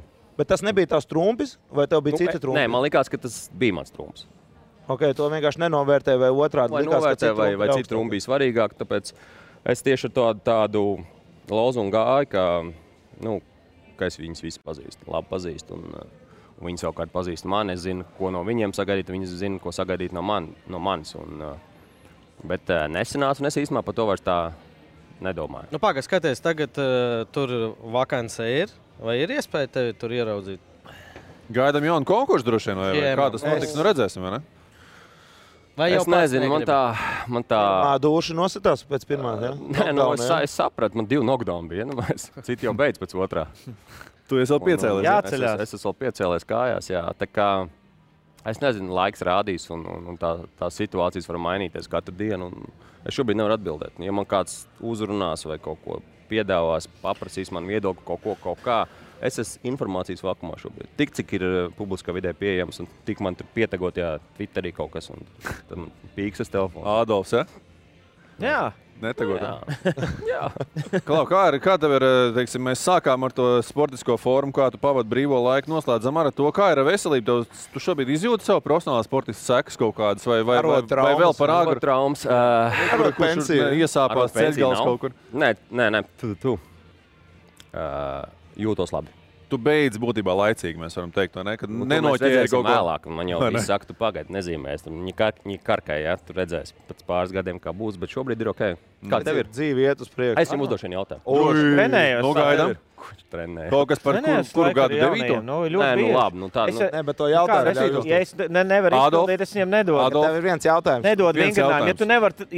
Viņš jau man atbild vēl, viņš nenoklausās jautājumu. Nē, tu saki, kā, nopietni. Nē, ka tu man saki, kā man ir, bet es tā jauniem trenējos kopā. Vai tas treniņš ir tāds, tā kā tu esi pirms tam trenējies, vai viņš ir bišķiņ tāds vieglāks un savādāks vai formālāks? Nē, ir treniņi, ko es ar 16 gadījiem, 15 gadījiem džekiem kopā trenējos. Es dažreiz treniņā 1-1 ar viņu uzspēlēju. Vālē tur jau viss. 2 dribliem. Es viņam trenēju kaut ko, pēc tam viņš spēlē pret maniem kā sparings. Bet es tur varbūt 2-3 solīšu pāri ar 2 dribliem. Bet viņam vismaz man ir sparings tādā ziņā, ka viņš to, ko viņš trenēs, viņam parāda, kā izmantot to. Bet tu vari to jautājumu lūdzu uzdot? Es jau viņam uzdevu. Es jau domāju, ka viņš atbildēs, saņem atbildēt. Kristap, var vēl vienu. Ir tev vēl jautājums Adolfam kāds? Par veciem laikiem varbūt kaut kas. Nē, būs labi. Būs labi. Neskaties, tur jau mūsu ģērbi. Tā nav mana izvēle. Nē, es redzu, ka tā nav tava izvēle. Ja būtu tava izvēle, man būtu jautājums. Skaidrs, kolēģi. Lai tas laikam paliek starp viņiem, jā, par ko viņi... Jo mēs nesapratām, vismaz es ne, Edži, varbūt tu. Es sapratu, kāpēc skatās ne jau apjūs biezumos, bet... Vaigās vasaras atskaņas. Tas jau nav pēc krekliņā atnāk. Jūs tur tas ir konkursu. Nebūtu pabet. Jābūt sūdīgi. Es bez pabēta elpoju. Jā. Labi, kolēģi, liksim punktu šai reizē.